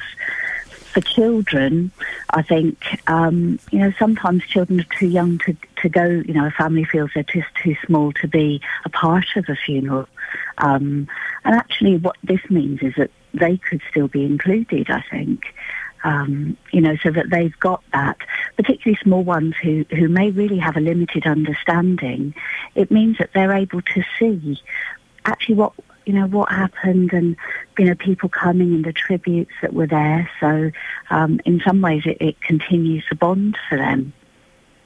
Some people might say that it's perhaps a little bit inappropriate. I can completely see that too. I think, like with all grief, with everything human really, there isn't a one size that will fit everybody. And I think when we think about sort of families saying yes, that they would like it done, actually the family is made up of lots of sort of diverse individuals, some of whom may feel really comforted to be able to sort of relook at things, and others who would feel actually that they would be very exposed and perhaps resentful, to be filmed at such a time.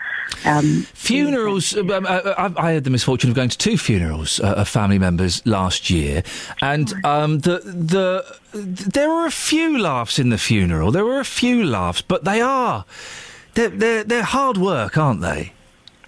Absolutely. I think, different ones. Some are very personal. Some actually have, like yourself, I went to a couple last year, and one of them had a real mixture of tears and joy. It was a very personal tribute, which I guess, for that family it was absolutely perfect, and I can see that they might want to revisit. I think there might be others.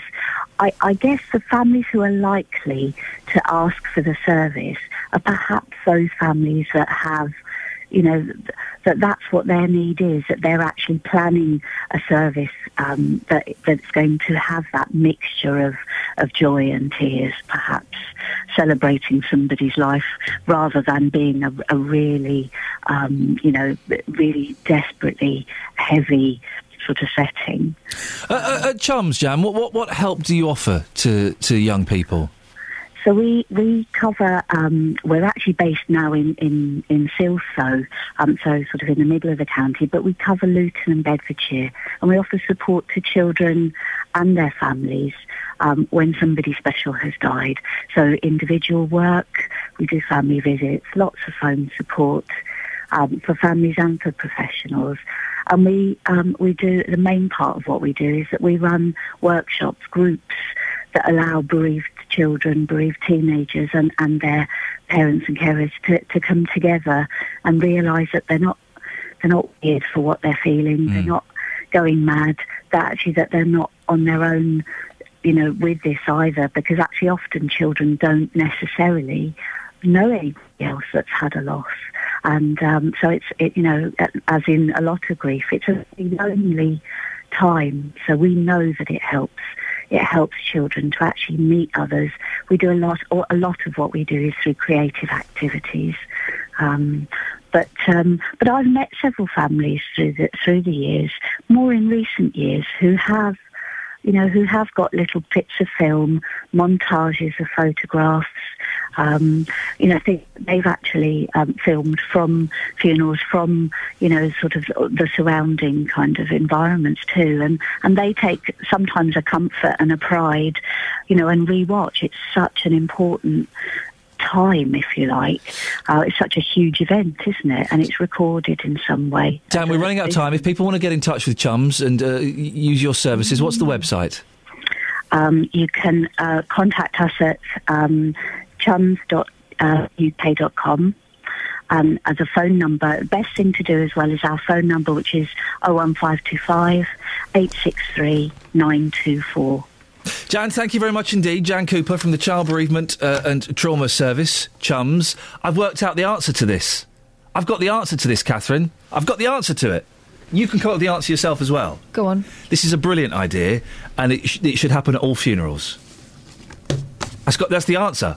And do you know how I've got to that? How? Because my nan was buried about 22 years ago. I don't remember anything of the funeral. And I would it was a cremation. I remember nothing about it. I know it was in Milton Keynes, but I don't remember anything about it. So maybe not for the direct family, maybe not for straight away, but something to keep for future reference, as a historical thing. I would, on the back of this, I would go home and I would put on my nan's funeral and maybe not watch the whole thing, but I'd certainly watch a little bit and I'd remember her. This is a brilliant idea. I've got it now. All you've got to do is think back to a funeral you missed or a funeral you went to when you were younger and for whatever reason you don't remember. Would you like to see that funeral? I wasn't allowed to go to funerals till I was about I don't think I went to my first funeral till I was in my 20s. Wow. So my grandfather's funeral I never went to. Would you like to see it? It would help me, actually. I think that because I Yeah. didn't go, it took me a long time to come to terms with the fact he was really gone. Yeah. Kelly Betts? I don't know why you'd want to watch it, though. To see everyone crying. No, not that bit. The eulogy, I think. Yeah. I'd like to have a little piece of him just for 5 minutes. Yeah. The beautiful words that are being said, and if there's a bit of laughter, fantastic. If there's a bit of sadness, that's great. To connect with them in that kind of way. You're not buying it? No, I think it's a good idea. Mm. There's just some bits that I think would be really uncomfortable. Well, then you don't put those in. Yeah, you're not going to have a close-up of your mum crying. You know, it sounds like the fella that we had in Mark was going to do it tastefully. Respectful distance. That's the answer. All you've got to do, it's simple, isn't it? All you've got to do is think back to a funeral that for whatever reason you couldn't go to. Maybe you were abroad, maybe you were ill, or you don't remember because you were too young. Would you like to see that funeral now? And the answer has to be yes, doesn't it? You can't say no. I want to see my nan's funeral.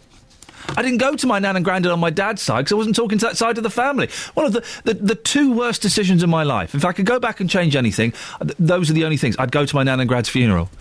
But if it was on video, DVD, Blu-ray, then I'd watch it. You can't argue with it. All funerals should be filmed. It seems obvious to me now. 08459 455 555. Travel news for beds, cards and bugs. BBC Three Counties Radio. On the A40 London bound, between the Target roundabout and the Greenford flyover, 2 lanes are closed after an accident. Queues starting from the Denham roundabout. That's adding to those delays, which are already much heavier than usual because of the strike action.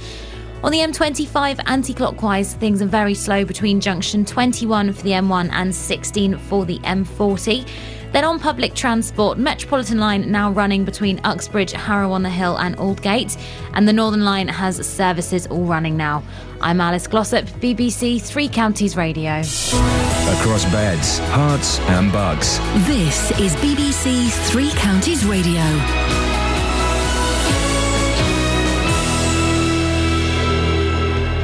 With the headlines, I'm Simon Oxley. Children as young as 12 are among over 300 youngsters from Bedfordshire and Milton Keynes being referred to specialist drug and alcohol treatment services over the last 3 years. An independent undertakers in Hertfordshire has become the first in the country to film funerals. Austin say the service is in good taste and helps families come to terms with their loss. And an undercover investigation by the BBC Panorama programme has found evidence that elderly people at one of the largest care homes in the country were abused by staff. 1 worker has been dismissed and 7 others have been suspended. Three Counties Sports. BBC Three Counties Radio. Watford lost their final away match of the Championship season last night. The Hornets were beaten 3-1 at Charlton and had Albert Riera sent off. Troy Deeney scored for Watford, but they've won just 4 times on their travels in the league this season. Goalkeeping coach Alec Chamberlain says the Hornets lack the passion shown by their hosts, who confirmed their Championship status. It's a bit damning to say it, but they looked like they needed it and wanted it more, and that was obvious the situation they were in, and we knew that, but we didn't combat tonight the energy and the passion that they showed for the game. Real Madrid are through to the Champions League final. Cristiano Ronaldo scored twice in a stunning 4-0 win at holders Bayern Munich as the Spanish side went through 5-0 on aggregate. Tonight, Jose Mourinho's Chelsea host Atletico Madrid following last week's goalless first leg in Spain. I don't think is a crucial point. It's a game. It's a knockout game. It's a game of details. It's a game where maybe, we don't know, but maybe 1 goal is the difference. So it's a game where everybody needs to be at the top level. But the players are more important than me. Chesham are through to the Southern League Premier Playoff final after beating Stourbridge 2-1 last night. Drew Roberts and Chris Dillon scored for the Buckinghamshire side. In tonight's second semi-final, St Albans are away to Cambridge City. Milton Keynes Dons midfielder Ben Reeves won the club's Player of the Season award last night. He also won Players Player of the Year and Goal of the Season for his effort away to Stevenage. And Milton Keynes long jumper Greg Rutherford's 8.51 metres national record set in San Diego last week has been declared legal, despite complaints from British rival Chris Tomlinson. USA Track and Field, which officiated at the event, says Olympic champion Rutherford's jump was verified. BBC Three Counties News and Sports. The next full bulletin is at 8. Call 08459 455 555. BBC Three Counties Radio. No. I don't like the new Twitter. Have you seen the new Twitter? No. What they've done is they've tried to make it look like Facebook. People are turning off Facebook, Twitter. I don't know. No. We'll have none of that, please. If you're bored of Twitter becoming the new Facebook, well, why don't you try out Gramston's? What? Instagram. That's the fella, because this show is... We are gramming every day. We're doing a gram every day, aren't we? Yeah, Well, yesterday we did 4 grams between us. Yep. And today we haven't done any grams yet. I want to do a gram. What should we do it of? That's rude. Okay. What is it? What? That was your middle finger? Wait, what? Whoa. Instagram is like the groovy version of showing everyone your holiday photos, isn't it? Isn't it just? So we're on there. We're doing that. We are Iain Lee Show. Huh? We are Iain Lee Show. Iain Lee Show, yeah. Yes. IAIN. Yeah, and we've managed to get a whole 99 followers. In a it day. really doesn't seem worth it. That's good. Is it? Only day one. What are they looking Chill at? out. We're going to have to keep pleasing these people with more and more daring photos. Yeah. Shall I tell you one of the things that has been quite successful? Go on, please do, mate. I'll play it to you. Oh, the scarings. Okay, mate. My favourite thing about that is that Kath screams. You got a double scare. I scream and I'm behind him, inside the room. I scream, you scream, we all scream for... Vanilla. I'm sending an email to myself. Why? What does it say? Sometimes you just got to do that. Do you do it from the past so that you look back? Is it a thing? By the time I read this, I hope to have achieved. Yeah, well, you can do that, can't you? You can send emails to your family when you're dead. Mm. And alive. Well, before you're dead, you send them. You and then can they do it when you're alive. Yes. So you die, and then you send an email to. Good morning, BBC Three Counties Radio. Oh, sorry. You die, and then before you die, you send emails. Yeah. But they get locked into time and space, and then when you die, your family receive those emails. Oh, so you put a schedule date on it? Is that what you mean? Well, but it's through like a. Hey, here's something I signed up to. It cost me $25, right? And it's time travel. See, we heard that And what it is you send this company $25, right? And they invest it. Mm-hmm. And then in like 400 or 500 years' time, when they've invented time travel... They give it back to you? No. What they do, that $25 investment will be like $1 billion, okay? Mm. So then they can afford to come back in time... I don't know why you're laughing at this. They can afford to come back in time, take you to the future, and replace you with an identical robot. So no one knows. Okay, so you're dead. Well, what? And what happens? No, you're confusing two things. Yeah. Catherine will get this. Catherine. She's not listening. Well, she should listen. I'm listening. She's always listening. So, Catherine, this is the thing I did a few years ago, right? I paid $25 to a company in America, a man, and what he does is he takes all the $25 he gets and he invests them in the stock market, okay? Then in 500 years' time... You'll have a family fortune. No, in 500 years' time, that $25 will be like $1 billion, okay? So hang on, basically, you've just given a random guy $25 that you will never see again and you will never benefit from. Wrong. Explain. That in 500 years' time, that $25 will be like $1 billion, and that's probably going to be more than that. And where will you be? Well, I'm here now, yeah. But in 500 years' time, they've invented time travel. Right. So what this guy's company is going to do? This is true. If I had known You'd that be you rich were now, like then. this, No. I would. No.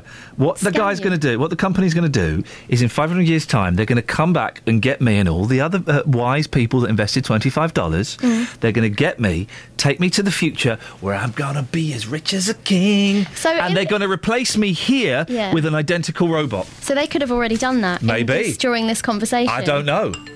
Oh. That's them. I don't know. Clever, huh? Ah. Clever, huh? Now, I bought some trash in my time, like the square egg maker, but that really is something.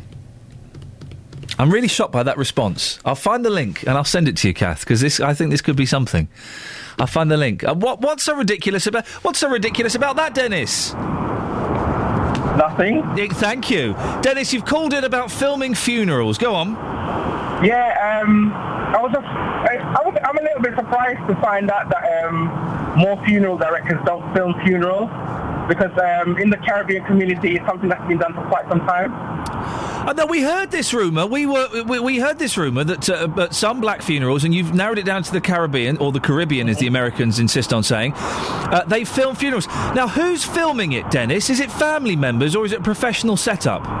It's a bit of both. I think the last one that I went to was a professional setup, and the church that I went to was like a cinema where people who couldn't see what was going on at the front had huge screens that they could watch. Wow. How big was this funeral, man?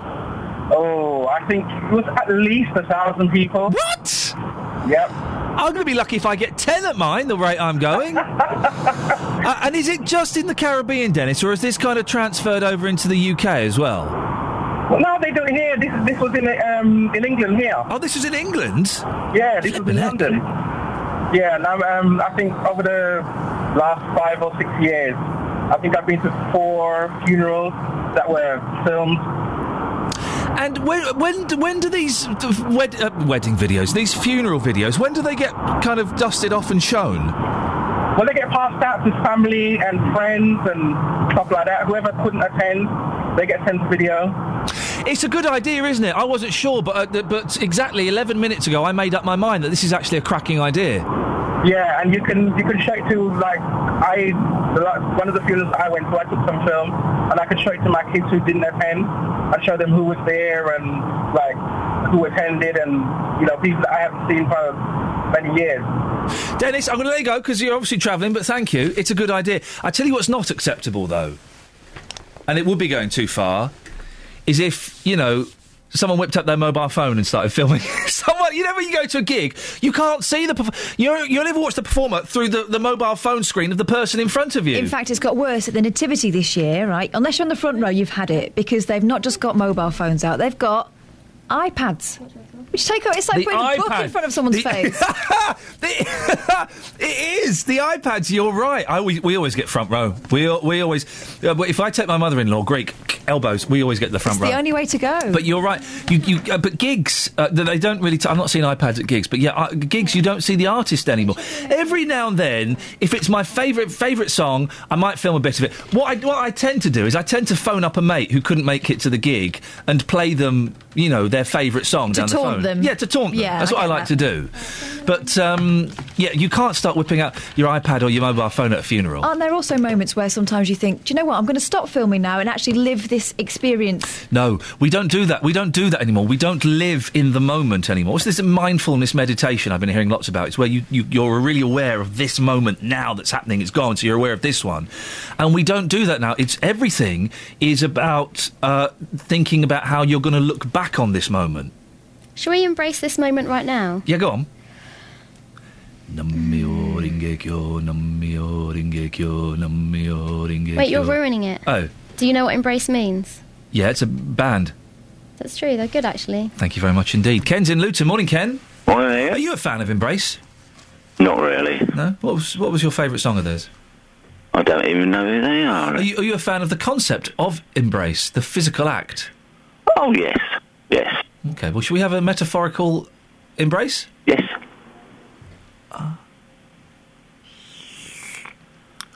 Ooh. Ken, what have you called in about? Funerals, Ian. Go on. They'll be turning out like weddings.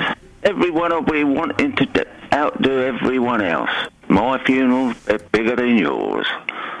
Money spinner. But on a serious point, that was the light point? when you think about how your father died... Yes.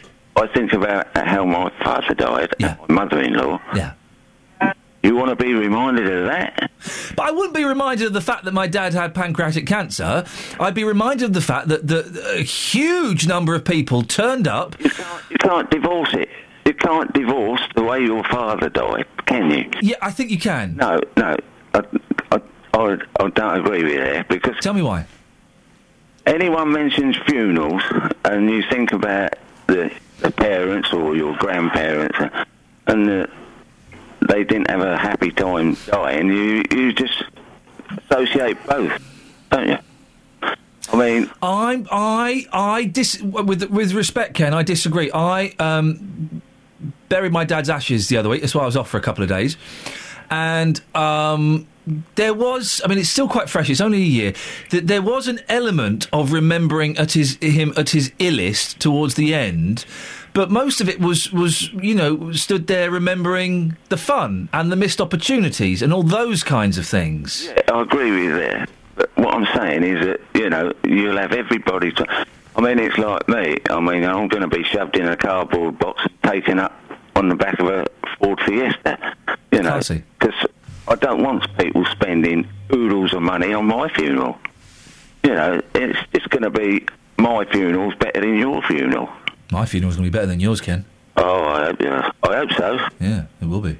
Mine's going to be a great funeral. Well, I'm not scared of dying, but I don't want to be there when it happens. I'm not. I don't think I'm scared of dying now. I'm scared of I don't want to be ill before. I don't want to have 6 months, a year of being really ill. This is a fun chat, isn't it? Of being really ill. But the dying itself, yeah, come on, whatever. Let's have some of that. Well, yeah.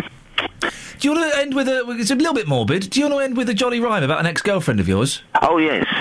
I went out with a girl named Joy, found out later she was a boy. Travel news for beds, cards and bugs. BBC Three Counties Radio.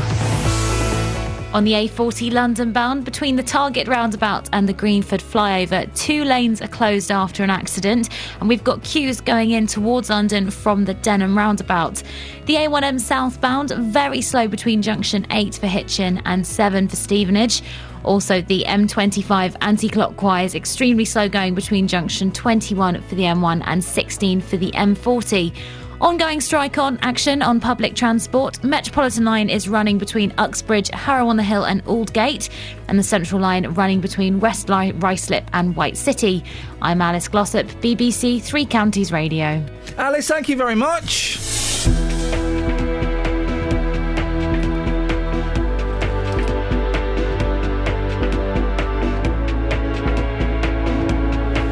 7:46. It's Wednesday, the 30th of April. I'm Iain Lee. These are your headlines on BBC Three Counties Radio.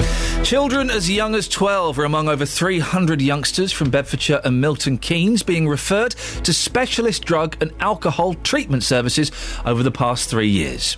An independent undertakers in Hertfordshire has become possibly the first in the country to film funerals. And in sport, Watford lost 3-1 at Charlton in their final away match of the Championship season. Well, let's go over to the weather room, and hopefully she's managed to squeeze her puffy eye in. It's Kate. Beds, Herts and Bucks weather. BBC Three Counties Radio.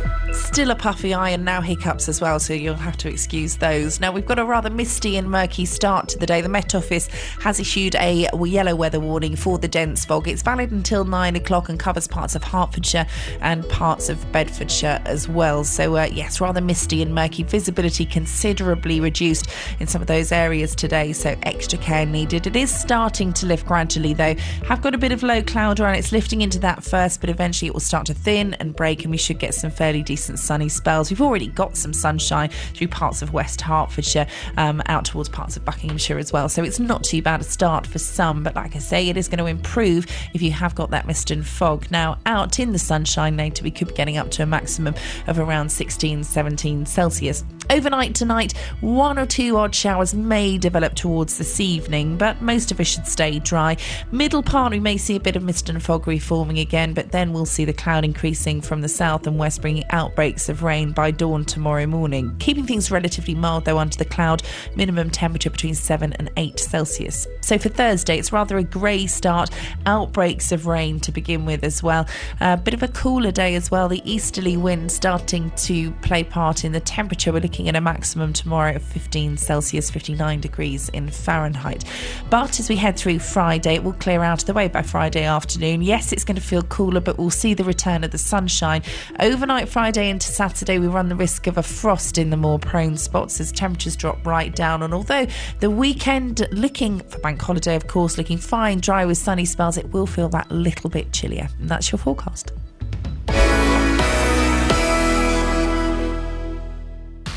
every weekday morning. The shop didn't want to give me them back, so I went to the shop, paid them a fee to get my cylinders back. The JVS Show fights for your rights and tackles your consumer problems. I went to speak to this company and I asked them what had happened. It took me absolutely ages to get through to anyone. If you need our help, email jvsshow@bbc.co.uk. After our last discussion about my cylinders, the governing body showed up at my house on the following day. And we could do the same for you. Thanks, Denise, and for the company for getting her cooker back up and running. Here's your horn. The JVS Show, weekday mornings from 9 on BBC Three Counties Radio. It's a story that seems to pop up every now and then. It's popping up again. A campaign is underway to introduce a 20-mile-an-hour speed limit in part of Bedford and help improve safety around 3 local schools. Local Labour borough councillors are consulting residents about lowering the speed limit in Queen's Park. We can talk to one of those Labour councillors, Mohammed Massoud. Good morning, Mohammed. Good morning, Ian. Why do we need to lower the speed limit in Queen's Park? Well, actually, we've got 3 schools in this area, and the streets are packed with the cars, and it's very dangerous. People driving so fast in that area.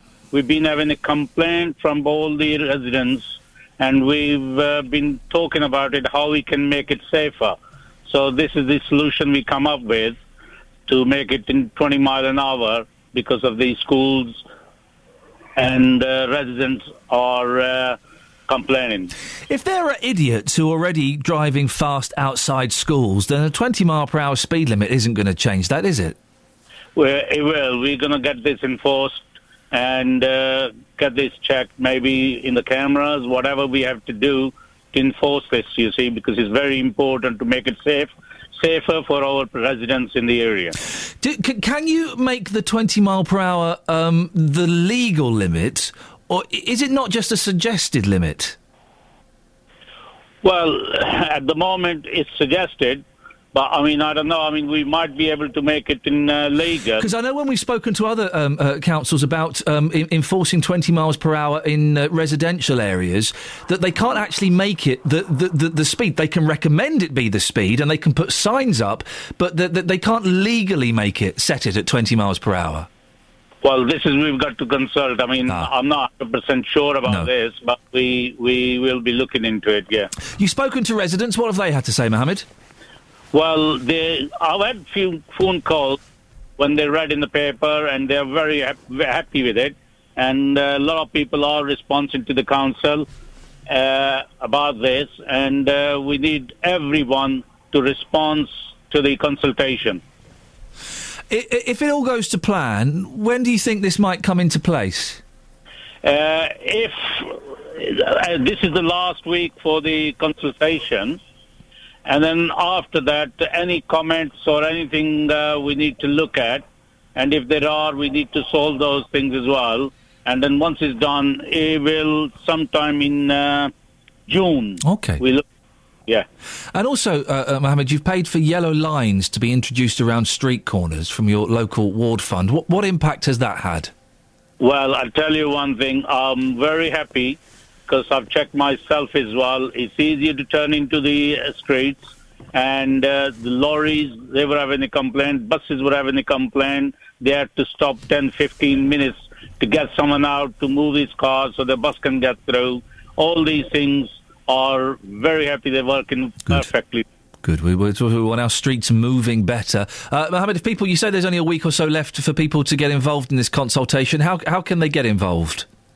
Well, it's the council already wrote everyone letters. They need to directly respond to council's letters, and they have to do it by this week. Mohammed, thank you very much indeed. Councillor Mohammed Massoud. Labour councillor. Have your say, man. Listen, this is important stuff. Have your say in your local community. Might not seem like important stuff, but this stuff's important, and it helps shape communities and make them safer. So, I need to correct a few things. I got a few things wrong. If you want to find out about what I was talking about, the science that I'm involved in, you go to the con that you're involved in. www.timetravelfund.com. Okay? Why are you shaking your head? Oh, am I? I didn't realise. Timetravelfund.com. The Time Travel Fund, your ticket to the future. My ticket to your $25. How does it... It's not $25. I got that wrong. How does this work? current scientific theory states that time travel may be possible, is a long way off, perhaps hundreds of years in the future. Now, assume it does become possible in, say, 500 years. As with any technology, time travel will get less expensive as time goes on. OK? Time travel, once it becomes feasible, will initially be very expensive. It'll become more and more economical as time goes by. How does this help me? The concept is that one day it may be possible for people living in the future to retrieve you from your current frame of reference and bring you into their future. Why would they want to? Answer, that's the purpose of the fund. The simple answer is we pay them. How? We establish a fund in current time. How much will this cost me? It's only $10. Our fee is only $10, of which a percentage is placed into the fund to grow and earn interest. The rest is used to pay for overhead in running the website, covering legal fees, paying for your certificate. 50 cents. Only $10? How is that going to get me a ride into the future? It's not. Compound interest, Catherine, is what my answer to that would be. I've got a better idea. You give me £25, not dollars. I will pass it on to my grandchild. No. They will pass it on to theirs and theirs. In a savings account. It's $10. Is your grandchild called compound interest? Let me explain. That's the first name. For example, if you make a one-time only deposit of just a single dollar, OK, just a single dollar, in 500 years' time, that will be $39 billion. Two things. Times that by 10, $390 billion. Two things. Yes, mate. We would all be doing this if this was what was going on in the future, because word would get out, and that's what happens. The second thing, I don't want to be in the future if it's full of a load of old duffers like me. What do I get from for my the past? What do I get for We'll ruin it. What do I get for my $10? Answer. A percentage goes into the fund in your name. The interest this percentage earns is earmarked for you should we be successful. You also get a signed certificate. Well, that's nice. Your name is maintained in a database along with your current address. Should you move... Under the word sucker. Instructions. Further, you can put in your will to have the fund notified of the date, time and place. That's not the only thing you get. You also... They're working to establish a members-only section of the website. For real suckers. My date and place of death, why would you need that? It's assumed you won't live for the 500 or more years. That's an excellent point. You are to be retrieved at or just before your time of death. That's what it is, I remember. So you write down... You're going to be ancient and probably ill by the time you go to the future. No. You put down when you die on the certificate, then they know and they come back and get you just before you die. Like quantum leap. Are there any restrictions? Yes, of course there are. It'd be crazy not to. And this is what proves it's genuine, because they've thought of all the consequences. You will not be retrieved if you die by suicide. You will not be retrieved if you die by execution or are killed in the process of committing a crime. There are no guarantees. Now, they said there's no guarantee, which means it's definitely going to happen. Will they still be using money in the future? We don't know. What if they outlaw time travel? Good question. So they've covered all the questions. Yeah. I'm saying this, and I'm saying this of the voice of the BBC, timetravelfund.com. It's the best $10 you could ever spend. The best $10 you could ever spend. Sally's in Watford. Good morning, Sally. Morning. What would you like to say? First of all, listen to the last bit. I always thought that inflation was outstripping interest rates at the moment. Therefore, your fund won't be accruing anything. No, it's compound interest. It's very complicated. Compound interest relies on interest, and if the interest is less than inflation, your funds are being eaten into, and you'll get less back than you actually put in. Well, Sally, I'll tell you what. I haven't got time to think about that now. But in the year 2514, I'll certainly sit down and watch my hologram TV and have a really good think about it then. Okay. Let's hope I'm not with you. Yeah. Right. Oh. The chap that came on... Yes, Mohammed. I don't understand. So he's saying he can't enforce 30 mile an hour around 20. town. Oh, yeah, 30. Yes, go on. Yeah, so that's around town. He can't enforce 30. Yeah, somehow he's going to enforce 20. Why not just enforce 30? And the yellow lines around schools, all councils come up with these bright ideas, but then they don't enforce them. So the people who live locally then can't park outside their own homes on bank holidays, and other times, all the other 13 weeks of the year when schools aren't there. Why not just enforce them? Sally, I can't argue with your points. Mainly because I haven't got much time, and I'm still trying to work out the interest thing you were banging on about. Sally, thank you very much indeed. For beds, cards and bugs. BBC Three Counties Radio. On the A40 London bound, between the Target roundabout and the Greenford flyover, there was an earlier accident, but all lanes have now reopened. Still got queues on the approach all the way from the Denham roundabout though. In Hemel Hempstead, the A414 queuing in both directions as you approach the M1 Junction 7 from the Leverstock Greenway. And also the A1M at southbound, very heavy between Junction 2 for Welham Green and 1 for the M25. The M25 itself, anti-clockwise, very slow between Junction 21 for the M1 and 16 for the M40. I'm Alice Glossop, BBC Three Counties Radio. Alice, thank you very much. So, would you have your funeral filmed? At the start of the show, I wasn't sure. The more I think about it, the more I think it's a genius idea. If you don't get it done, well, you're a mug. Local and vocal across Beds, Herts and Bucks. This is BBC Three Counties Radio.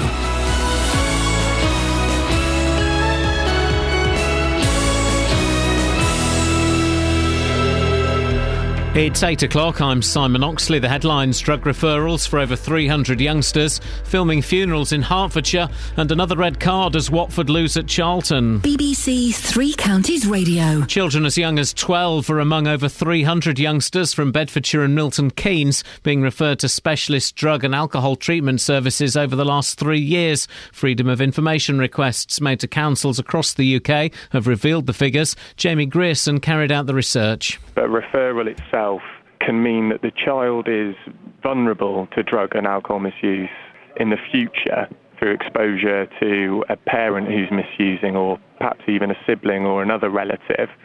Or it could indeed mean that they themselves have started abusing substances. An independent undertakers in Hertfordshire has become one of the first in the country to film funerals. Austin say the service is in good taste and helps families come to terms with their loss. Mark Vasey films the funerals. From a funeral, the eulogies are so fantastic. The care, the attention that's taken to all the details of the funerals, and you really get a sense of that person. So, remembering rather than forgetting is what it's about.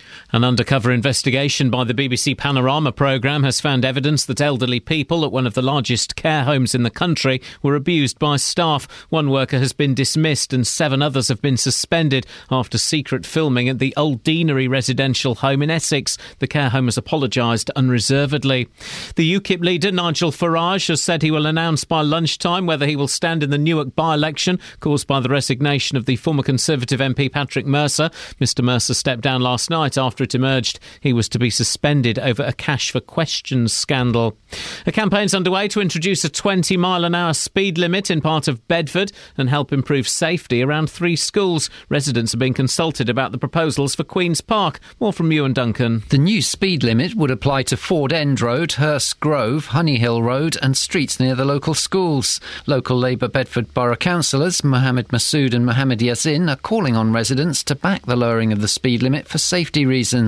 They say it follows the successful painting of yellow lines on street corners in the Queen's Park area to prevent unsociable parking. 3 of the biggest actors from the original Star Wars trilogy are to return for the latest instalment, Episode 7, to be filmed in Buckinghamshire. The film, which will be shot at Pinewood Studios from next month, will feature Mark Hamill, Harrison Ford and Carrie Fisher, who played Luke Skywalker, Han Solo and Princess Leia. In sport, Watford lost 3-1 at Charlton in their final away match of the Championship season. Albert Riera also became the latest Hornets player to be sent off. Here's goalkeeping coach Alec Chamberlain. Both were yellow cards and he was walking a tightrope second half.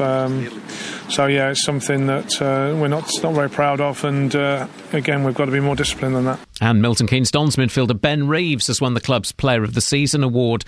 The weather, a dull and misty start, but skies will brighten this afternoon to give some warm sunshine. Also the risk of the odd sharp shower, a maximum temperature 16 degrees Celsius. And you can get the latest news and sport online at bbc.co.uk/3 counties. BBC Three Counties Radio's big tour of Beds, Herts and Bucks. Good local shopping, I would say. It's a real treasure. It's all about where you live. There's nice people, there's nice shopping area. And all this week, we're featuring Houghton Regis. We both play bowls at the Bowls Club, which is nice, social side. We're in Bedford Square, the heart of Houghton Regis. The big tour of Beds, Herts and Bucks. BBC Three Counties Radio. It's telling me to turn right.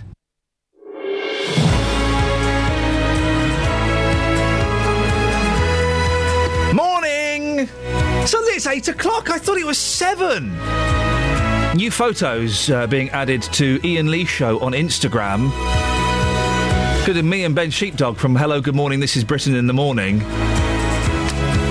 Classic. Buddies. Lots to talk about. Kids and drugs, funerals and cameras, and, I don't know, whatever you fancy, really. It's kind of one of those mornings. We've gone from we've learnt that you pronounce waistcoat Westcut. We've learnt that you by investing $10, you can guarantee you'll get taken to 500 years in the future. And we've learnt that Kelly Betts is going to make me a nice cup of coffee. She owes me one. She accused me of a heinous crime yesterday. If you want to take part on the show, facebook.com/BBC3CR. The best way is to give me a phone call. 08 459 455 555. Across beds, hearts and bucks. This is BBC Three Counties Radio. We'll get on to talking about young people using drugs in a second. I need to catch up on some of these texts.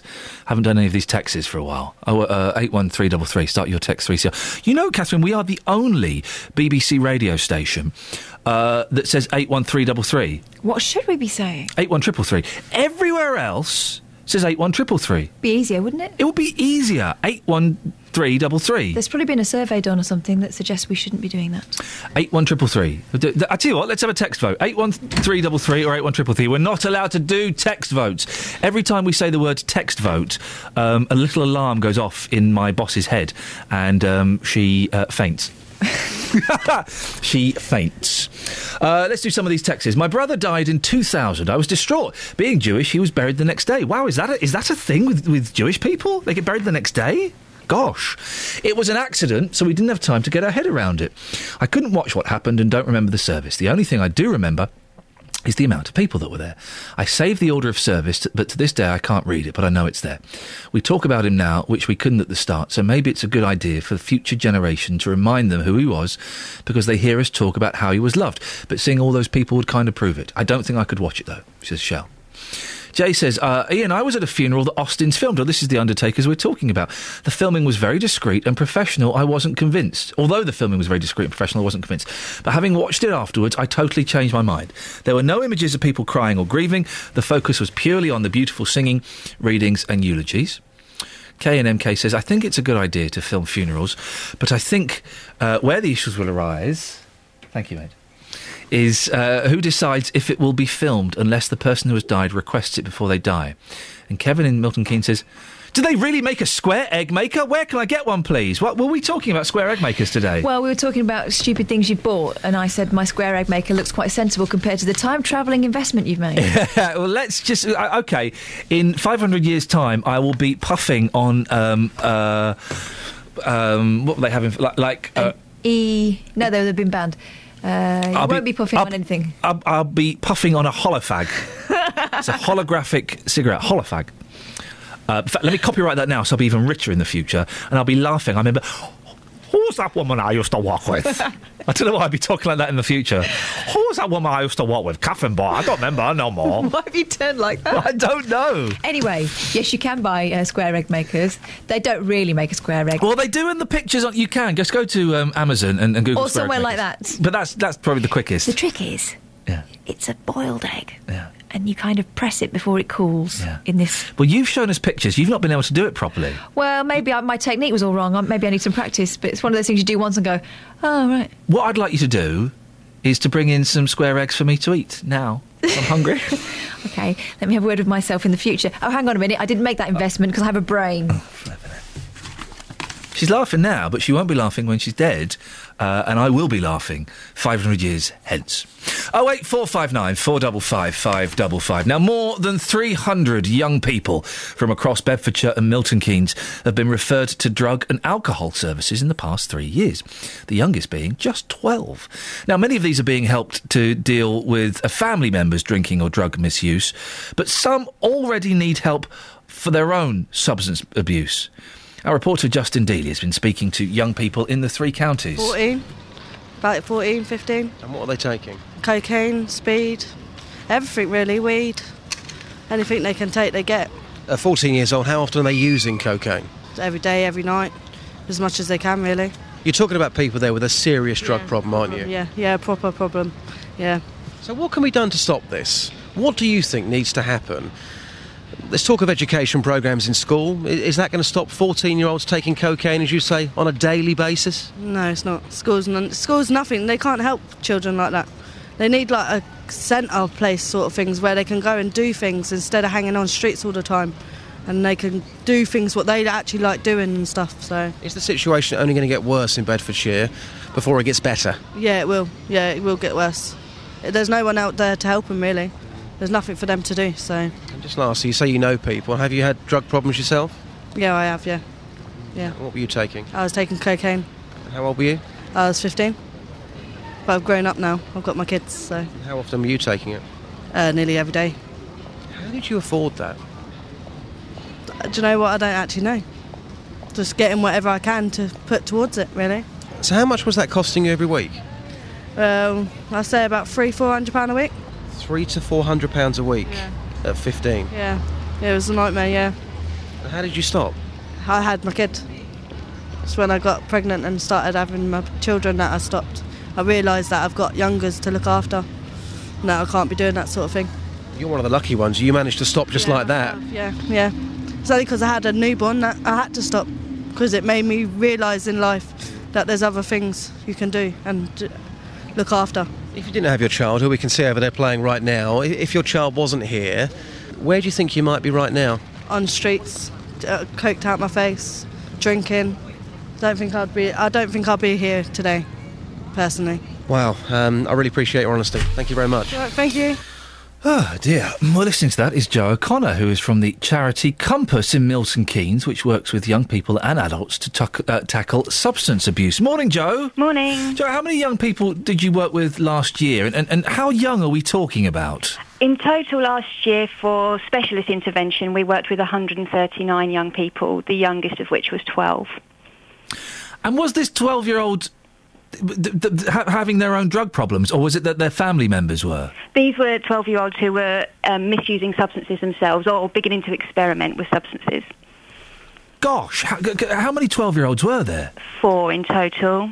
And what kind of drugs are a 12-year-olds using? The 4 that came our way were either using cannabis or one of the NPS or new psychoactive substances, cannabinoids.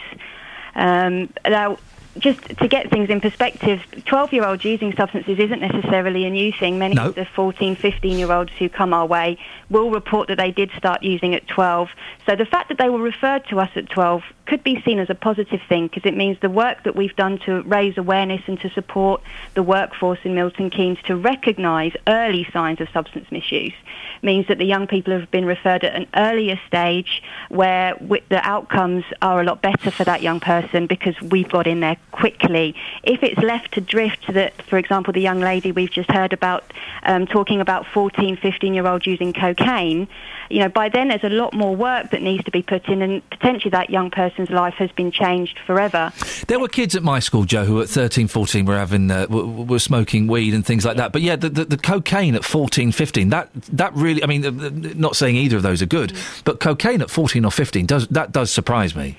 I think the world we're entering into now is that the substances young people are being introduced to are a lot stronger. Therefore, the kind of dependency or the problematic use can happen quicker.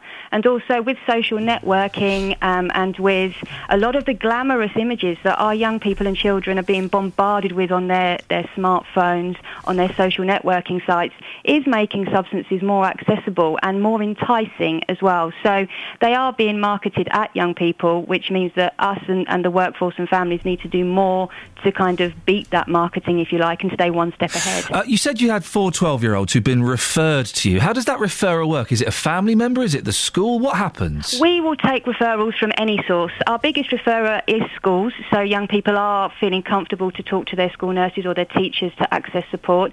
But we take referrals over the phone, and we take referrals from any source. And once we've had that referral, we will work with that young person on an outreach basis. And Jo, is it dependent on the young person approaching either you or a teacher or a parent, or is it a parent or a teacher recognising that perhaps someone is displaying signs of drug abuse? Both. Okay. Both. It can be both. And sometimes we've got a lot of early intervention schemes in place with schools and with Thames Valley Police, where young people who maybe are caught in possession for the first time or are at risk of exclusion are referred to us first before any punitive sanction is put in place. And how willing are 12-year-olds to listen? I would kind of imagine that if a 12-year-old is rolling up their own joints, they're not going to want to listen to someone telling them how bad it is for them. Well, we have our ways. We're very creative. What we don't do is go in there and say, look, you shouldn't be using drugs. This is a terrible thing. We facilitate informed decision-making, and we use motivational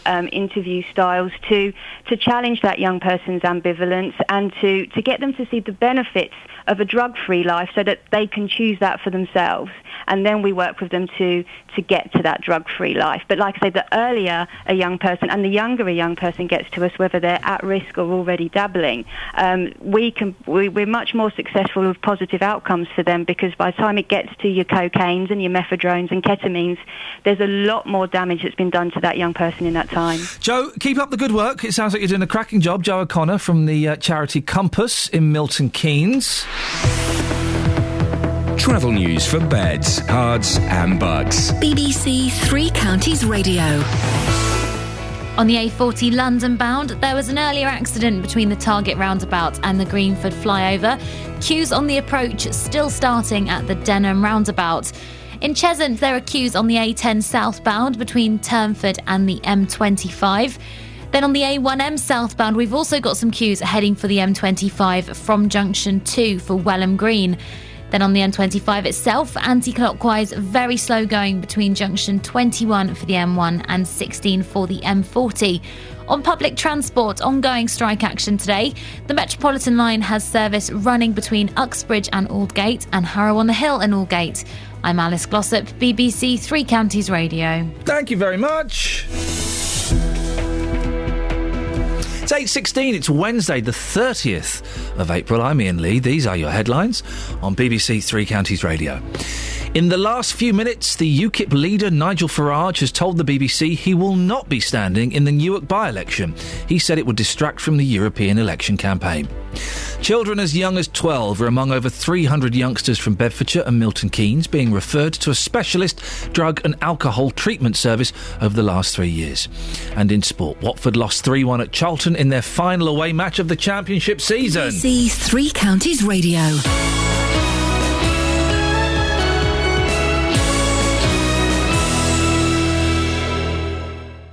BBC Three Counties Radio's big tour of beds, hearts and bucks. There's nice people, there's nice shopping area. We live down near the Green and it is nice. Inviting everyone to where you live. On a whole, it's great.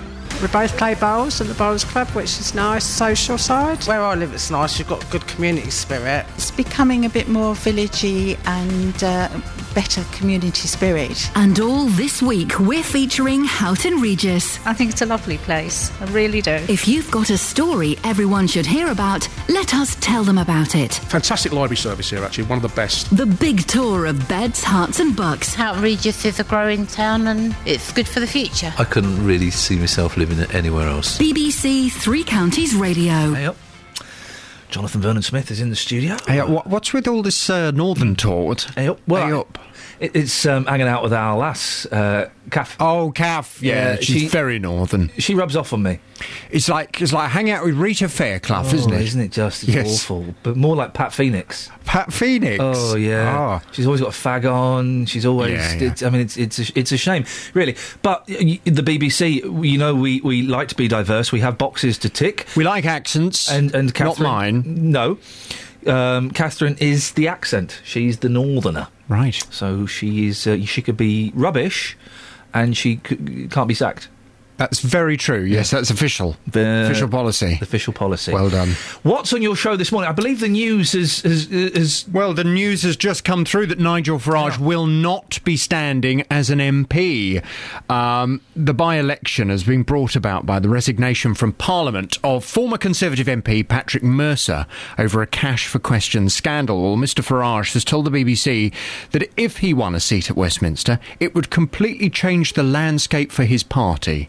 But this morning, he said that he has no connection to Newark and it would look like he was being an opportunist. Oh, the Farage, an opportunist? If he was to run for the election. Now, of course, his critics are saying he's bottled it. Is that what they said on the news? His critics are saying that he's bottled it, and therefore, having always been a politician that people thought, oh, yes, well, here's a man who, he stands up for what he believes in, he's prepared to take risks. Now, when it's actually, he's had the opportunity to do it, he's now bottled it. Yep.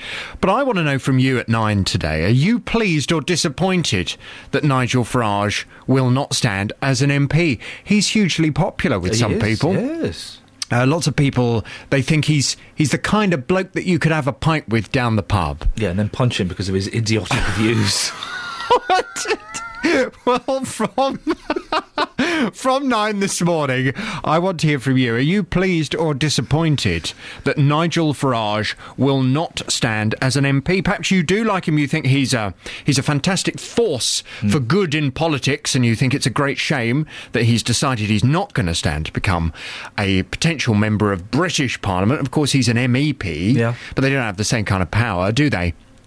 Or perhaps they do, if you believe Nigel Farage. Yes. From 9 this morning, are you pleased or disappointed that Nigel Farage will not stand as an MP? Your calls, please, on 08459 455 555. Fair play, he's turned it around. About 3-4 years ago, he was a joke, wasn't he? He was a joke, and people were laughing at him. And in the last 3 years, he's turned it around. I mean, some people do still laugh at him, but he's turned it around and garnered a lot of support and a lot of public opinion. At the moment, I don't think it will sustain. At the moment, is in his favour. I don't think it will sustain because he's kind of like the new Nick Griffin, isn't he? I'm not saying his views are as... No, I'm not saying his views are as racist as Nick Griffin's. I'm not saying his party is as racist as the BNP. But for a really brief moment, the BNP was seen as an alternative for right-wing politics, for an alternative to the Conservatives. Really? Yeah, I think they were for a little while. I remember that. Well, Nick Griffin being on Question Time, and there was all that kind of stuff. Not as big as UKIP, by any imagination. And then they've disappeared. I don't even know... You don't hear from Nick Griffin or the BNP anymore. And UKIP have kind of become the slightly more acceptable face of more right-wing politics, haven't they? It all happened when he fell out that plane. It was the plane, wasn't it? Yeah, that's what happened. Yeah. If you remember, the dreadful pictures of him kind of emerging. Staggering, wasn't he, from a plane? From that plane, he was dripping in blood, and I think that was the moment when he kind of then recovered from that, and people thought, oh, that's that poor chap who fell out that plane. Yes. Oh, and they started then paying a little more attention to him. Maybe we should send away all the foreigners that come here because that bloke fell out of the plane. It must have been their fault. Well, from 9 this morning, I want your views. Are you pleased or disappointed that Nigel Farage will not stand as an MP? Well, you made me chuckle. Thank you. Call 08459 455 555. BBC Three Counties Radio. Right, Catherine Boyle, get on Twitter because I'm going to tweet something that's going to blow your little mind. It's going to blow your little mind. Chrissy is tweeting this. We talked about the square eggs. Yes. Let me hit retweet now. Oh, no. My Chrissy says, ridiculous. Square egg maker. What about this one? Describe to the listener what you're seeing. It's a fish, but it's an egg. Yeah, it's a fish-shaped egg maker. How awesome is that? And it's on www.larecetadelaFelicidad.com. I didn't know it was a naughty website. That means the recipe of happiness, and Oh. it sure is. How can you not laugh at that? And they've even managed to get the yolky bit on its mouth. It's an egg shaped into a fish, dear listener. Follow me at Iain Lee on Twitter. It doesn't get any better than that. You going to get one? Of course I am. And yet she won't buy a time travel bond. What on earth is wrong with that girl? Peter's in Walmer Green. Morning, Peter. Good morning. Peter, what would you like to have a whinge about today? I was just thinking, when we're saying Nigel Farage opportunist, I mean, does that mean that other politicians are not opportunists? No, that's not true. really and truly, Mr. Farage is saying the things that people believe. He says closer to saying what people want than any other politicians. No, he's not. Pardon? No, he's not. Well, he is. The majority of people believe a lot of the same things that he's saying. Not the racial part, but certain other things in his policies that he's saying. Peter, you're wrong. Well, okay, you can say that, but you are wrong. The population says that. No. He is saying what you agree with. He's not saying what the majority of people agree with. He's not saying what everybody agrees with. I didn't say that. Majority is not everybody, is it? Okay, but again, he's not saying what the majority agree with. He's saying what you agree. You could phone up and say, Nigel Farage, Mr. Farage is saying what I, Peter and Walmer Green, agree with, but you can't say he's saying what the majority agree with. No, you see, I think you're trying to twist the words. I am saying the majority of people who listen to what he says, not all that he says, but majority of what he says. Oh, hang on, now you'll change it. So but it's still the majority of people believe the same things. And where did you get your statistics from, Peter? I get my statistics from talking to people, ordinary people, not the chattering classes, the ordinary people. Because the thing, I don't know if you've noticed this, Peter, and you must have done because you've lived a fair old life, is, and I mean that with respect, is that we often talk to people, don't we, who share similar beliefs as us.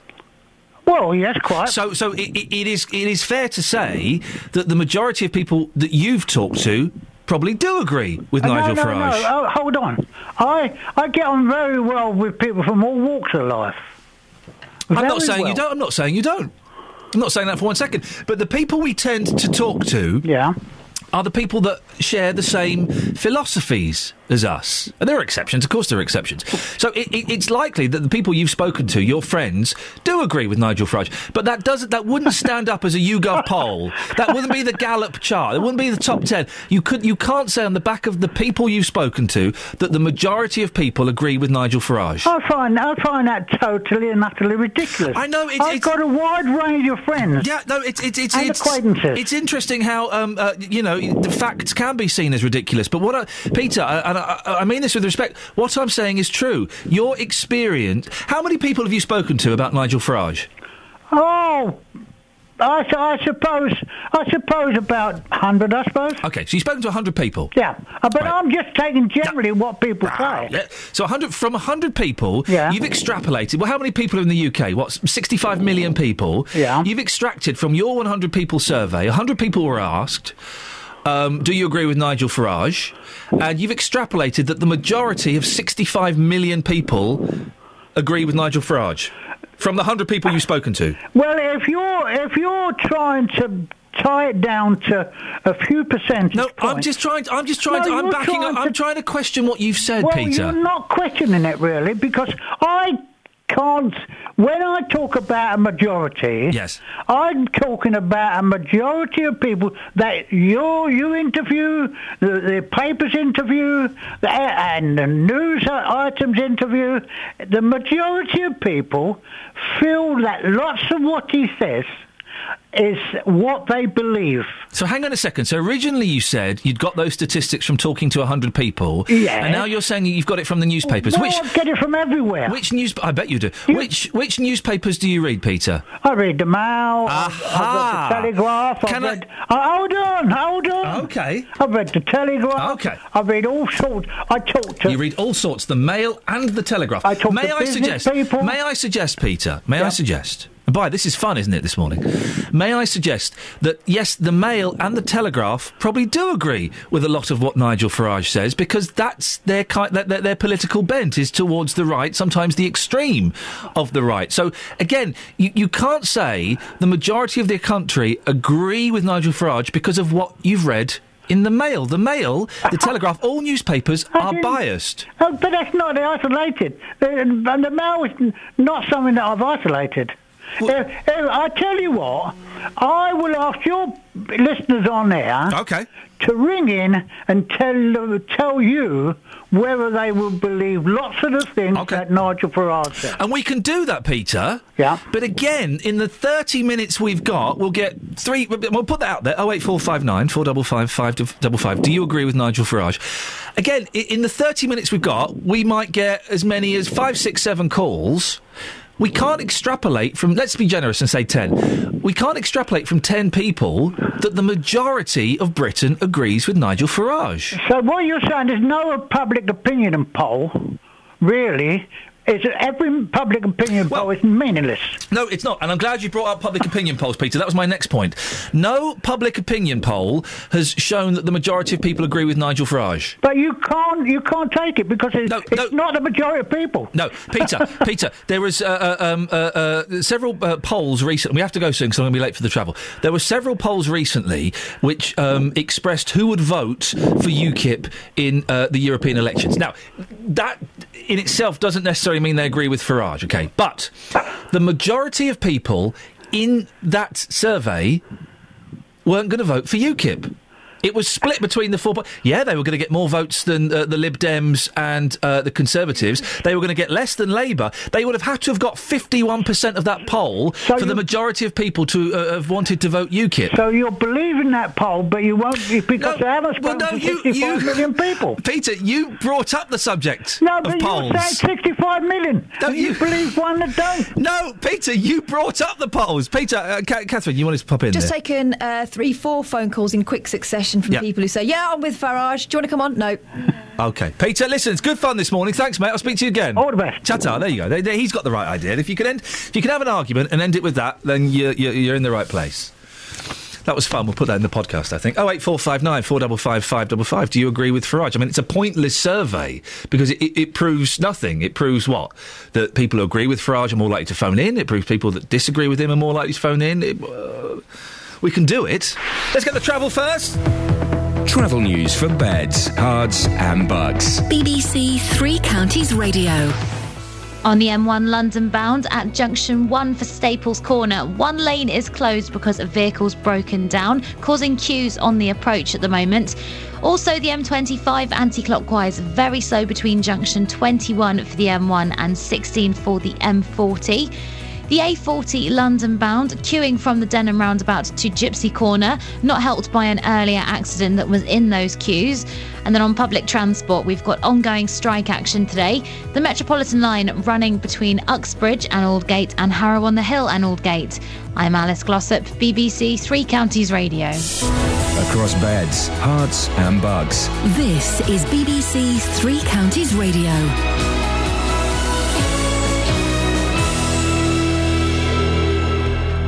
With the headlines, I'm Simon Oxley. The UKIP leader Nigel Farage has told the BBC he will not be standing in the Newark by-election. He said it would distract from the European election campaign. Children as young as 12 are among over 300 youngsters from Bedfordshire and Milton Keynes being referred to specialist drug and alcohol treatment services over the last 3 years. And a care home worker has been sacked and 7 others suspended after an undercover investigation by the BBC Panorama programme. It found mistreatment of elderly residents at one of the largest care homes in the country. Three Counties Sports. BBC Three Counties Radio. Watford lost their final away match of the Championship season last night. The Hornets were beaten 3-1 at Charlton and had Albert Riera sent off. Troy Deeney scored for Watford, but they've won just 4 times on their travels in the league this season. Goalkeeping coach Alec Chamberlain says it's not good enough. We certainly weren't great, and having got ourselves back into the game with a fantastic strike from Troy, and probably had our best spell after that.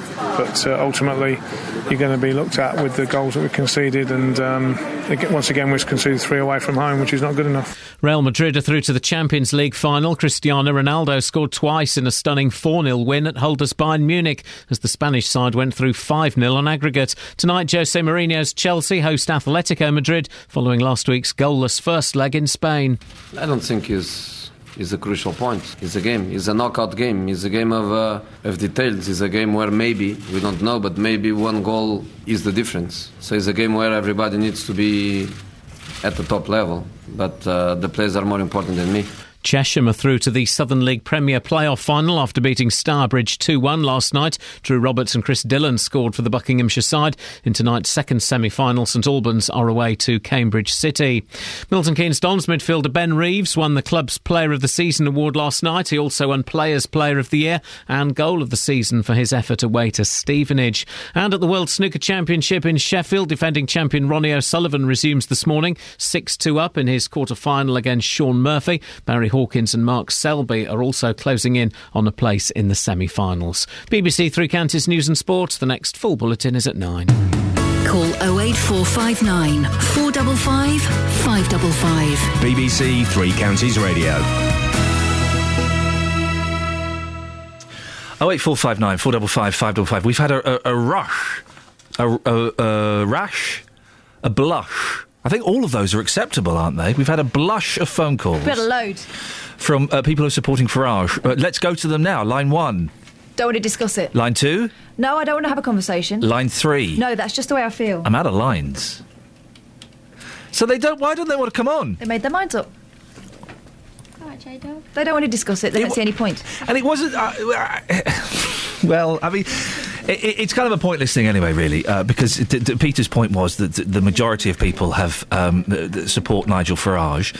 Then when we asked him to expand on that, he'd spoken to 100 people. OK, well, that doesn't mean the majority of the country. I'm saying 65 million people in this country. Is that right? It sounds about right. I've not done a count for ages. I should probably do one maybe every 10 years or something. And then he said he'd read it in the Mail. And then he says, what about the polls? Which Nigel Farage, it's, hang on, there's a joke fading here. There's a joke, no, hang on, I've got a joke folded. It's odd that Nigel Farage, is so popular in the polls because he hates them. No, that's not it. It's odd. I don't know what, I've got it. Don't finish it. I've got it, Justin. Yes, boss. I don't know why, I've got it. Here we go. You can, and any budding young comedians, you can have this one. I don't know why Nigel Farage hates the polls so much. He's always leading in them. Kelly's actually doing a proper laugh. Justin's doing a proper laugh. Catherine, I'm disappointed. I'm just thinking, we've got to be very careful on political balance, but I think that was okay, because in one hand you were saying something a bit mean, and in another you were saying very popular. That's okay, that's balanced. There are other political parties, Labour, Conservatives, Greens, Independents. And the JDiz party. Oh, hang on a minute, he's announcing his candidacy. Whoa! Yes. Hang on, Farage is saying no to Newark, but JDiz, are you throwing your hat into the ring? Hey, listen, you vote for me, you vote for change, OK? But what change? I'll work that out later on. He's got the slogan first. So years ago, Ian, I wanted to be the, what do they call it at school? A top boy, is it, in the sixth form? Head boy. That's it. Top boy. I wanted to be the top boy, and I had a campaign that said, vote for me, vote for change. I said, if you vote for me, you will get a record player in the sixth form college room. Never happened. They didn't vote for me. How many votes did you get? Probably 2, and they were from music fans and fellow Luton Town supporters, but apart from that, no, I was not the top boy. Wow. Maybe if you got the title right, that would have... But Top Boy sounds better, doesn't it? Top Boy does sound good. Boy, that sounds a bit Mickey Mouse. Now, listen, the reason we got you on, we're doing this story, we spoke to Mark Vasey, who's, he works in film production, and he's working with Austin's undertakers to film funerals. I wasn't sure about this, Justin. I am sure now, and I think it's a brilliant idea. And I got to this conclusion by thinking back to my nan's funeral 22 years ago. I don't remember it. Yep. And other grandparents who died before then. I was too young. And I don't remember the one I went to when I was 18. I would love, after having this conversation and remembering my nan, to go back and watch the eulogies of her funeral. So I think it is actually a cracking idea. I think it's a fantastic idea. I'm surprised, actually, we haven't spoken about this before. I've been in Hitchin this morning because Austin is that they arrange something like 1,200 funerals a year locally in Hertfordshire. One of those areas is Hitchin. I've been asking people this morning, the feedback on this hasn't been great, it's got to be said. I've been asking people, would they like to see their loved ones at funeral filmed? Here's what people had to say. Certainly not. No, it's just not the way I was being brought up, and so therefore funeral is a private thing for private grief, not to be gawped at by people at a later stage. Would you not think, though, long term, that might give you some comfort if you're watching that video in 2 or 3 years' time, maybe? No, I don't think so. It's not the same as a wedding or a christening, it's something quite different. No, I wouldn't. Tell me why. It just wouldn't be right. to be heartbreaking enough without having to do that, without having to look back on it. I just couldn't put myself through doing that again. So I've had loved ones pass away, and I just couldn't do it again. Just wouldn't do it at all. If they've lived a happy life and they, it's different. But if it's a child or something, then no. So you're saying for somebody who's had a good life, it's a celebration, then yes, film it. If it's a young child, it's a bit too insensitive. Yeah. Yes, it'd be horrid actually, because you would never be able to let go and move on, because it would be constantly in your face. I mean, some people take photographs. Somebody took a photograph of my mother's funeral, and my brother just threw them straight away. But but if you do look at, I have got photographs, and it is a bit morbid, and it's photographs you wouldn't sort of put in your album. And a final word here with somebody who's got experience actually working in the funeral industry.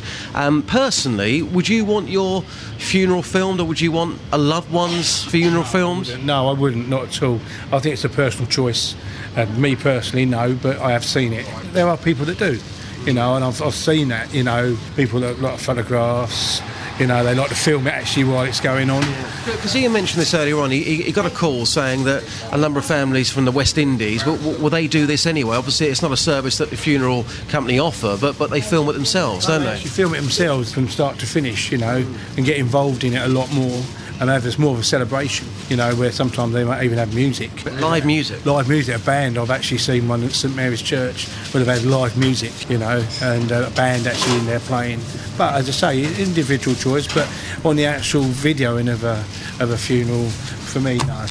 We had a text from someone who has been to a funeral that was filmed by Austins, and they said it was done very respectfully, and you didn't really notice that the camera crew were there. And I think that's the thing. If as long as they're kind of out of the way and not getting in the way, and they're not filming, I don't think they're not filming, people sobbing. They're filming the. I'm trying to think of the right word. Well, the memorable kind of parts of it, the eulogies and the music and those kind of things. It's a very interesting story, this. I mean, obviously being the first, I mean, I would personally be surprised if this service wasn't successful. A lot of people there saying, no, definitely not for me. But then again, let's not forget yesterday, when we heard about this for the first time, we thought, this isn't right. Now we know a few more facts about it. You and I both agree this is a great thing. And of course, on that day it's a very, very special day, and because you are grieving, you probably won't remember a lot of it. As you look back in time, it's something to look back on, because you are remembering somebody very special in your life. Justin, thank you very much. You do a music show on Saturdays between 9 and 12. Do you know who your guest is going to be yet, or is it a bit early? I think my guest is actually one of your callers this week. Do you know Glenn in Northampton, who phones in every now and again? Oh, yeah. He phoned up and said, hey, J-Dog, can I come on your programme? What? I said, well, OK, if you want to. So it's going to be Glenn, who's travelling down to pick his favourite soul songs. Hang on a second. Was he in The Real Thing or something? No. Was he in one of the incarnations of the Four Tops? Who is he? I think he wants to be in The Real Thing. No, this weekend we just got 3 hours of great songs, great memories, and picked by the people of Beds, Hearts and Bucks and beyond. I look forward to listening to that, Justin. Thank you. Nigel's in Aylesbury. Good morning, Nigel. Good morning, hello, Justin. Hey, sorry, whoa! Right, cut me off, I'm going, bye. No, go on, I'll give you another chance. A yellow card, Nigel. Thank you very much. Yes, I'm Jeffrey. just phoning up to say, thank you, good one. Yes. I'm just phoning up about 2-3 years ago. I got phoned up by a company, or funeral company, and asked the same. Can you film a funeral for us, please? Oh, really? Yes. About 2 years. Someone had requested it, had they? They had, yeah. I mean, it was a West Indian funeral. It happened over at High Wycombe, and it's easier to send a DVD over to the West Indies than it is to fly all the family over. And that was that I've done. And then I filmed another funeral a few months ago for Italian-based family who again wanted to send it over to there. I don't think it's wrong as a videographer. I don't think it's wrong because you're actually celebrating that person's life. Did you think it was odd though, Nigel, when you pick up the phone and they go, "Hello, it's Smith's Undertakers here. Could you film a funeral for us?" Was your first reaction, "Oh, this is a bit weird"? It wasn't because it was. I knew there was something wrong. It was actually one of the members of the family for the first one that phoned me up and said, "I noticed that you do and stuff," and they were really sort of beating around the bush and sort of trying. And I said, "Go on, tell me what's the issue?" And they said, "Well, we'd like to film a funeral." And I went, "Well, okay, that's fine." Here's the question. We spoke to Mark Vasey earlier on. Here's the question I wanted to ask him, but didn't, and I should have done because he was a really nice bloke. Yeah. What's the going rate for filming a funeral? It's normally the same. Normally, I would charge £200 to £300. That sounds like a bargain. Nigel, thank you very much indeed. Joyce is in Leagrave. Morning, Joyce. Good morning. What have you got for us? Well, when my poor lovely mum went, my grandson, 22 or something like that, years of age, we were all devastated, obviously, like you are, because she was one of the people always, we called her Cheeky Chops. She was lovely. Cheeky Chops. Cheeky Chops. Cheeky Chops. And with that, what Gregory did was he got some of my photographs from my album, some from all the family, put it that way, cut the story short. The nicest ones, the funny ones, the sentimental one, and all that. And the day before, when we were going to the venue for the wake, the day before he was working hard with an electrician to help him, a friend. Yeah. And he put all this on a screen. Oh. And when we had the, call it the buffet, the food and reception, the whatever, when everybody comes back and they're all chatty but they're sad. Yeah.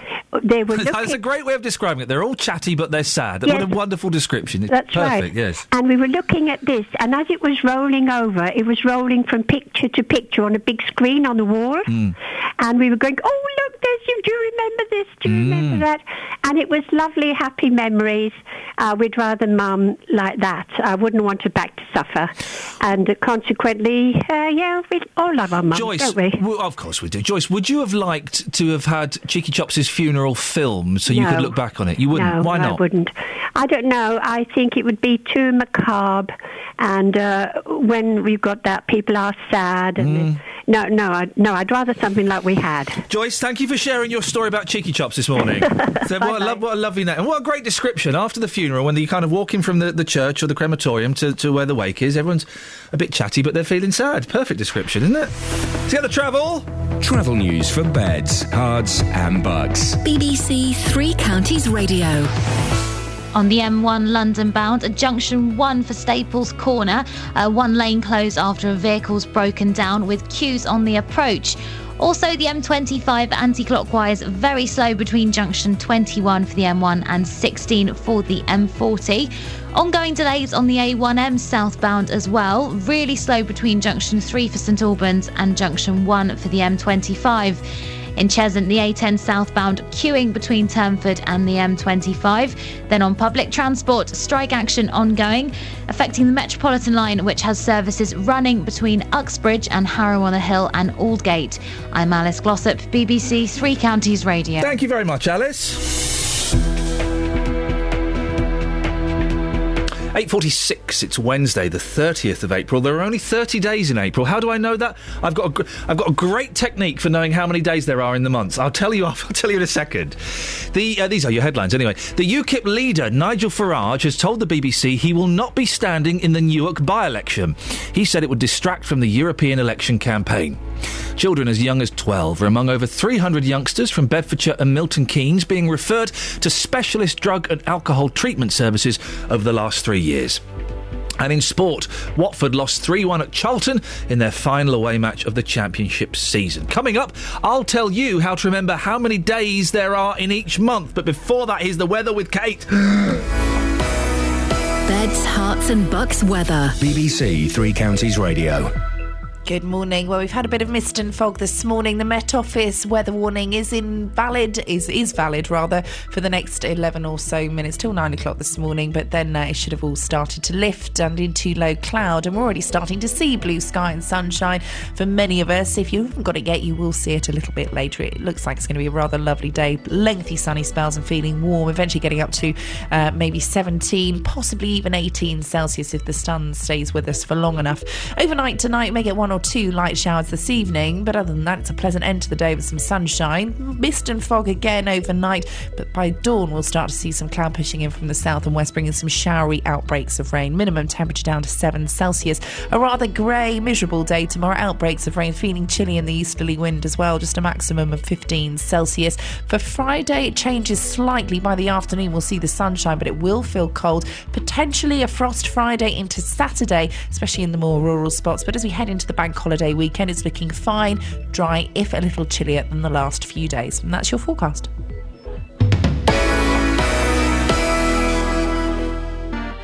Next Monday is Milton Keynes Marathon Day on BBC Three Counties Radio. As a station, we are going to be going there fully loaded and prepared to go as a team for success. And with less than a week to go, let's see how our main runner is getting on. I'm Jeff Doyle and I'm the sports editor at BBC Three Counties Radio. I run once, twice a week, about 10k for about 50 minutes. The Milton Keynes Marathon. My tri-suit is an all-in-one, which comes to about the knee. Very, very tight. Countdown to the Milton Keynes Marathon. The last time I did something like this, I had a curry. I was out with friends, and it was a curry and beer night, and it wasn't pleasant after the race. Countdown to the Milton Keynes Marathon with BBC Three Counties Radio. Does Jeff work in our office? Yeah. I've not seen him, have I?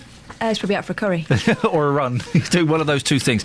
Iain, I'm part Jamaican. They've been filming funerals for years, even packaging and selling after. Having grown up in the UK, I found this weird, but others like it, says Steph. Caroline says, a couple of years ago when my cousin died, his daughter was in hospital and couldn't attend the funeral. She asked someone to film it for her. I filmed it. She would have missed it otherwise. So this is how you remember. Do you know how to do this? The 30 Days of September. No. Good, because that rhyme goes to pot at the end, doesn't it? Yeah. Yeah, doesn't work. Yeah. No, this works. Okay. He's putting his fingers up. He's putting 9 fingers up to his face. That's how you do Oh, it. 4. I've got my What are you I've got doing? my 2 hands facing me. Yes. My little fingers are touching each other Yes, like this. You can and go the put a thumbs picture are of this. retracted. You don't need the thumbs. Don't think. We'll find out. We don't need the first thumb. You start with Peter Pointer on the left hand. Okay? And you go thus. January has 31 days. You're pointing to your finger. February, I've gone to the crack. Pointing to the crack between the 2 fingers. March, April, May, June, July, August, September, October, November, December. If you're touching that's all you need. If you're touching the top of a finger, it's got 31 days. If you're touching a crack, it's got less than 31 days. The odds are it's 30. You know that February's got 28. Boom, shakalak. It works, doesn't it? Hang on. Wait, start again. So The thing is, I have to then think, how many days does January have? Oh, 31. Okay. So January, top of your finger, you're touching. 31 days. Yeah, then you move in between your 2 fingers. February. Yeah, say February. 28. Yeah. March. Top of the finger, 31. April. 30.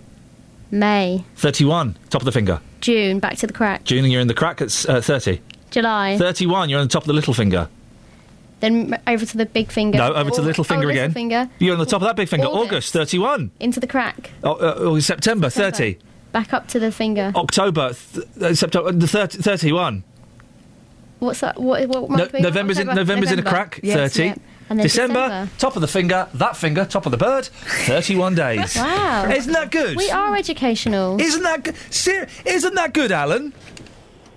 Yeah, but you can do the same with knuckles. If you put your knuckles... Of course you could do the same with... You could do the same with knuckles. It's more fun with... It's less threatening to do it with fingers. All right, there you go. All right, there you go. What have you got for me, boss? I'm just going to say I was one of the ones that phoned up earlier but didn't want to come on about the UKIP party. Peter, for those who missed it, Peter wanted people to phone up to say whether they agree with UKIP or not. Loads of people phoned up and said, yes, we do, but they wouldn't come on. Why were you reluctant to come on? I was in traffic, so I couldn't come on. I'll give you that. You've come back on and okay. I agree with him.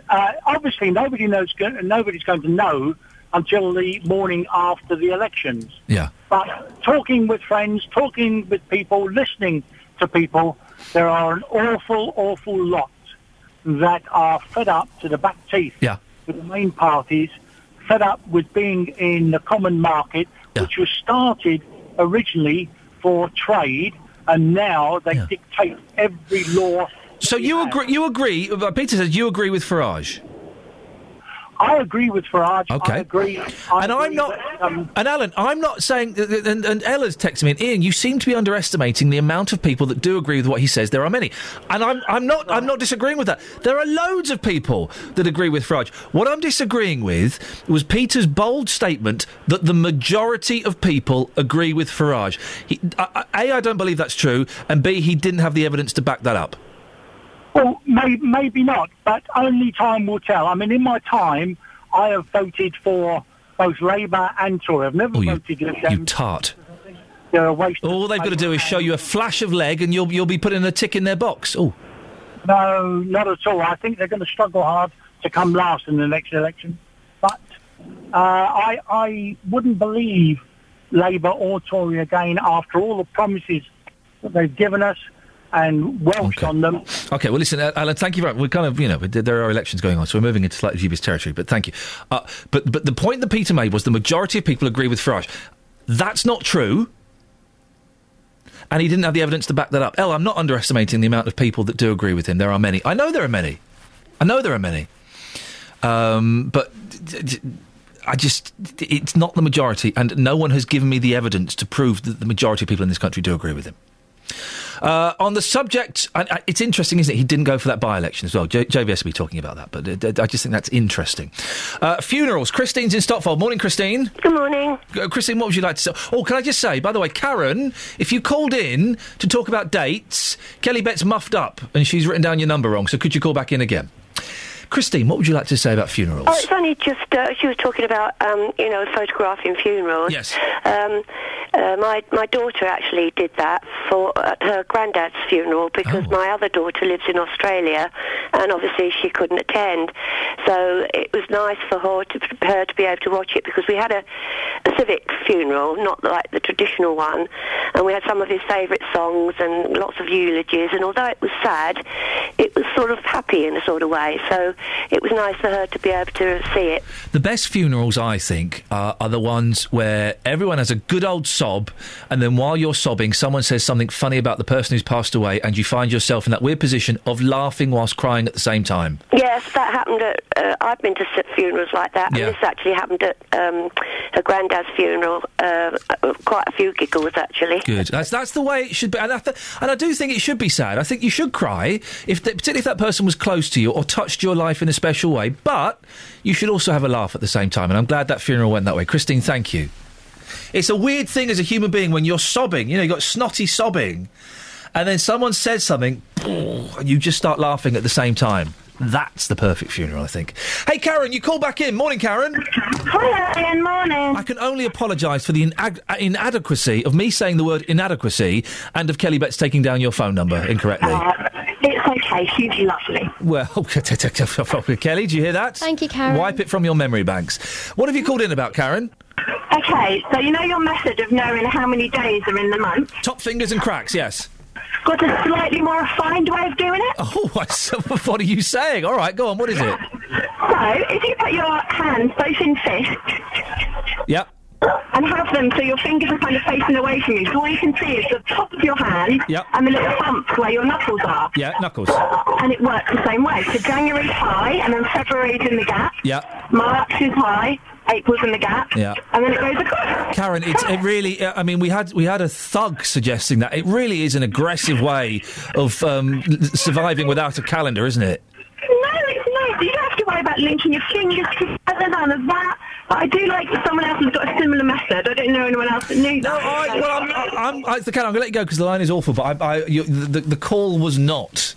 And I didn't know other people knew that. But just you're holding your knuckles together, it really looks like... It looks unpleasant, doesn't it, Kath? Whereas... The fingers, holding your fingers up, that's beautiful. Yeah. You're genuinely impressed by that, aren't you? I'm definitely going to show my kids this one. It's a good one, that, isn't it? And I don't remember, I learned that, I was like 7 or 8 when I learned that. I've got no idea where that came from, but it's a corker. I still have to, if I want to know how many days are in November, though, I still have to start at the beginning. Really? Go all the way across. I'm a big, I rely on the rhyme a lot, although I've always found the ending disappointing. But it doesn't work. What is the ending? Except February, which is 28 and 29 each leap year. Doesn't rhyme, doesn't scan. I can do this without my fingers, right? But I do it with my head. So I go... And So I move my head. So I go up for January, down for February, up for March, down. So I do it like that. I can do. So have you ever seen me doing that? I'm trying to work out how many days around. How do you remember the double little finger? I'm visualising the fingers in my head. January, February, March, April, May, June, July, August. Oh, I got it wrong. Oh, dear. Right, that's it. That's your lot. 084... what point needs to be raised? Colin says... A complaint. For that month thing. Yeah. What if you're holding something? Well, you've got to be prepared. You're not committing to the calendar. You've got to put everything down.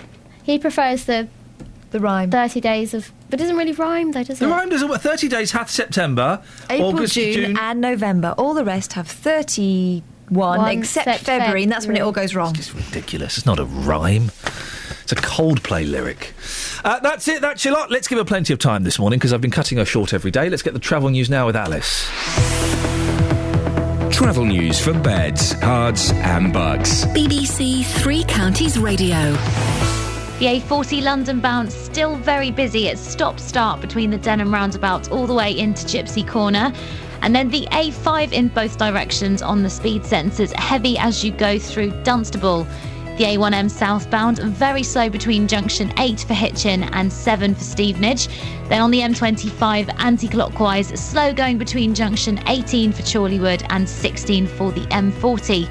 On public transport, Stansted Express have delays of up to 10 minutes possible after a signalling problem at Broxbourne. And also we've got ongoing strike action affecting the Metropolitan line. Service is running between Uxbridge and Harrow-on-the-Hill and Aldgate. I'm Alice Glossop, BBC Three Counties Radio. Thank you, Alice. Well, here's a tweet I never thought I'd see. Jasmine says, I've learnt something today because of the Iain Lee show. Wowzers! Lots of great phone calls this morning. I appreciate it. JVS is up next. Until tomorrow at 6 from us. Ta-ta. Local and vocal across beds, hearts and bucks. This is BBC Three Counties Radio. Thank you, Ian. Good morning. Welcome to the JVS show. I'm Jonathan Vernon Smith. It's Wednesday. It's 9 o'clock. And on today's big phone-in, are you pleased or disappointed that Nigel Farage will not stand as an MP?